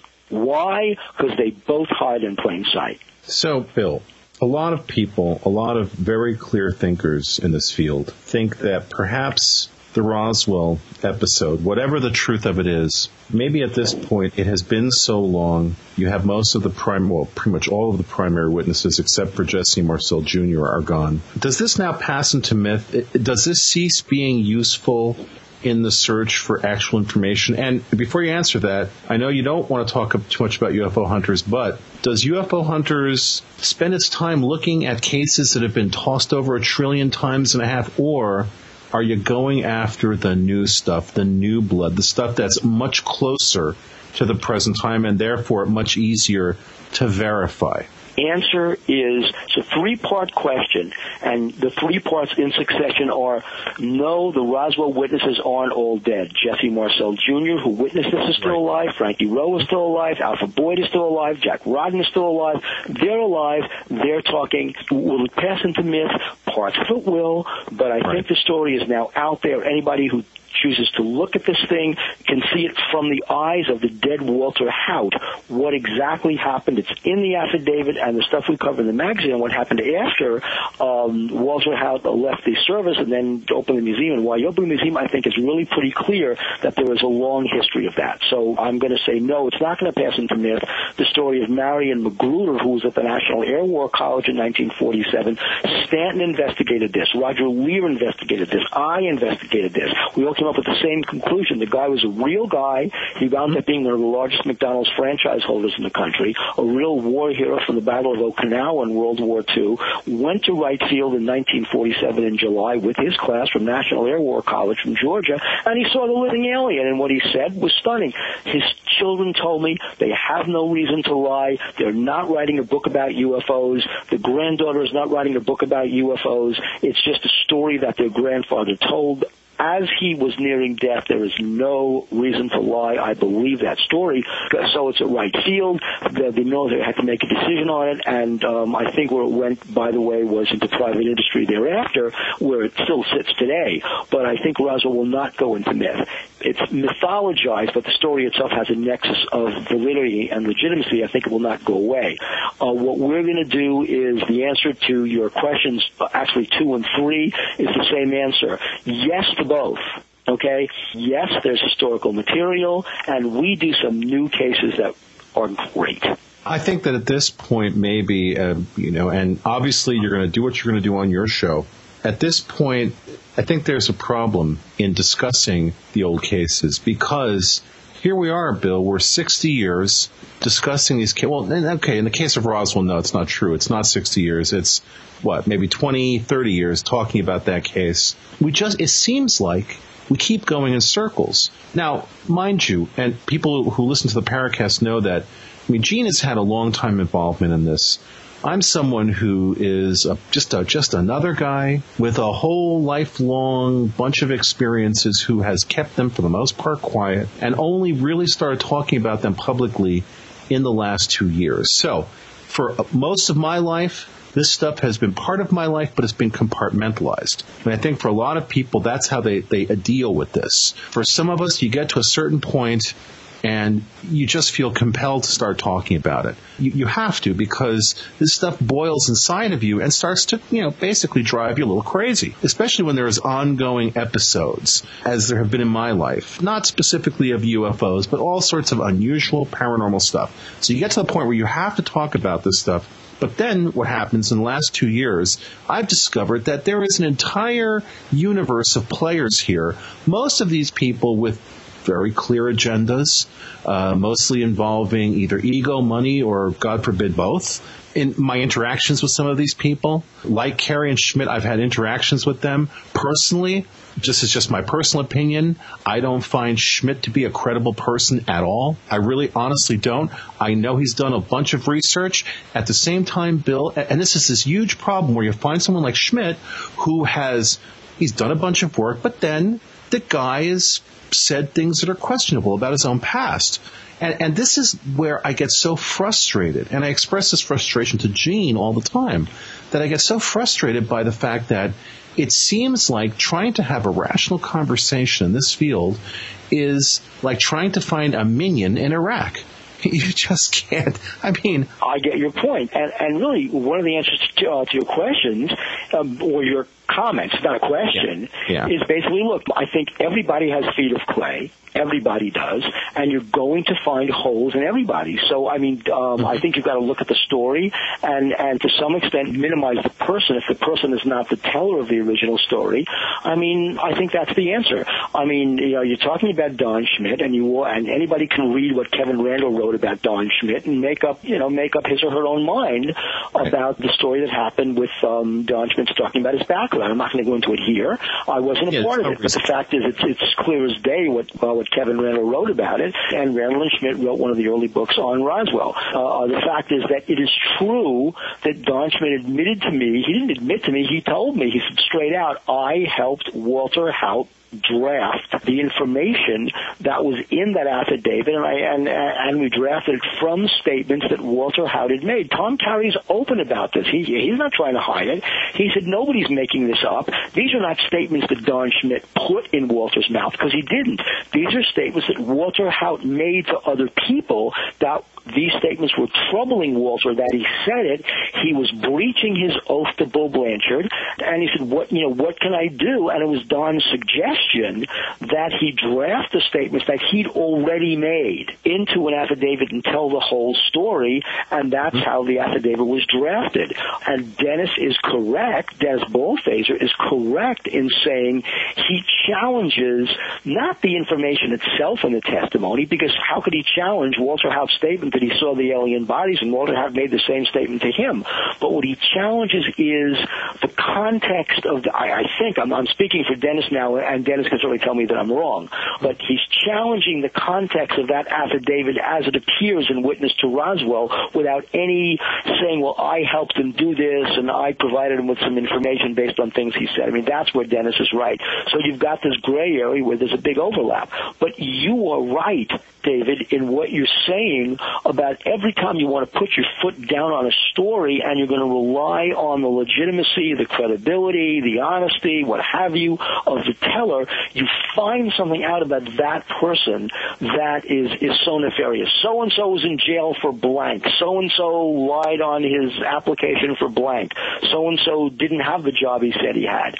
We run into this all the time. And sometimes you just got to go beyond the person who's telling the story and look at the story and say, yes, people aren't just in this thing altruistically. There are some people out there and saying, if I'm going to spend my time doing this, I'm doing this for money. When you give you a classic example, there was this UFO opinion something, a newsletter. David Garrison was one of the people writing it, and he inadvertently, it turns out, so there's no malice here whatsoever, inadvertently he used UFO Magazine's logo. Okay, this right. Big argument, right? This was last year. So essentially, what happened was UFO Magazine, now the owners of the trademark, not I, okay, it's make determination. I do not own this trademark. The reason I publish the magazine, I basically run the magazine now, is that I own a magazine that for which I license a name, is that the company that bought the magazine from Don and Vicki Ecker back in the end of 1997, early 1998, they ran that company until 2003 and said, we don't want to be in the magazine business, forget about it, we're going to shut it down. I said, you can't shut it down. People are relying on this magazine. You've got this subscriber base. You've got a liability to them. Okay, fine. I'll sell the damn thing for $1. Fine. There's $1. Put it on his desk, and that's how I got it with Don and Vicki, et cetera, et cetera. So that's how this happened. But I didn't get the name. I got the magazine's assets, all but the trademark, which they kept because they believed, this company believed, rightly so, it will turn out at the end of the day that the trademark will, from which they will derive something. They are in it strictly as a business venture. They are not UFO folks. They don't have to be. They're a licensing company. So when David Garrison person use the logo that's the trademark property of a company that's had it for 10 years, over 10 years, on his newsletter. What did they do? They did the only thing they had to do, because, again, not to be technical, in the world of trademarks, you must, no options here, you capital, M-U-S-T, assert that trademark or you will lose it. That is your burden as a trademark holder. They assert a trademark. They said, you know what? Cease and desist. Well, what are you doing? He's doing it for nothing. Birnes, because that's how they identify the magazine, is in it for the money. The nasty letters that I got. Are you in it for money? I called there. I said, look, A, it's not my trademark, so I'm not the one asserting it, okay? So let's just get that. I don't have standing as a plaintiff. 2, why did you take our logo in the first place? Don't you realize that the company that does have the trademark must assert trademark, or else they lose it? It'll be diluted. They'll just lose it away. He apologized, made it public, went public on his website, went public. Fine, it was all settled.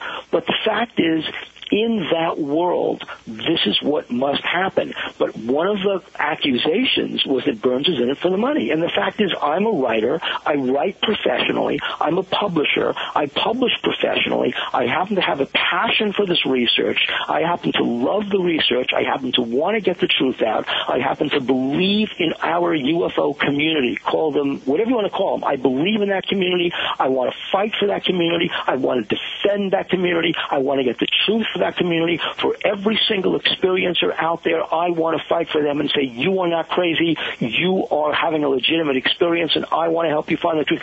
That's what I really want to do. But, I'd love to get paid for it and pay my mortgage.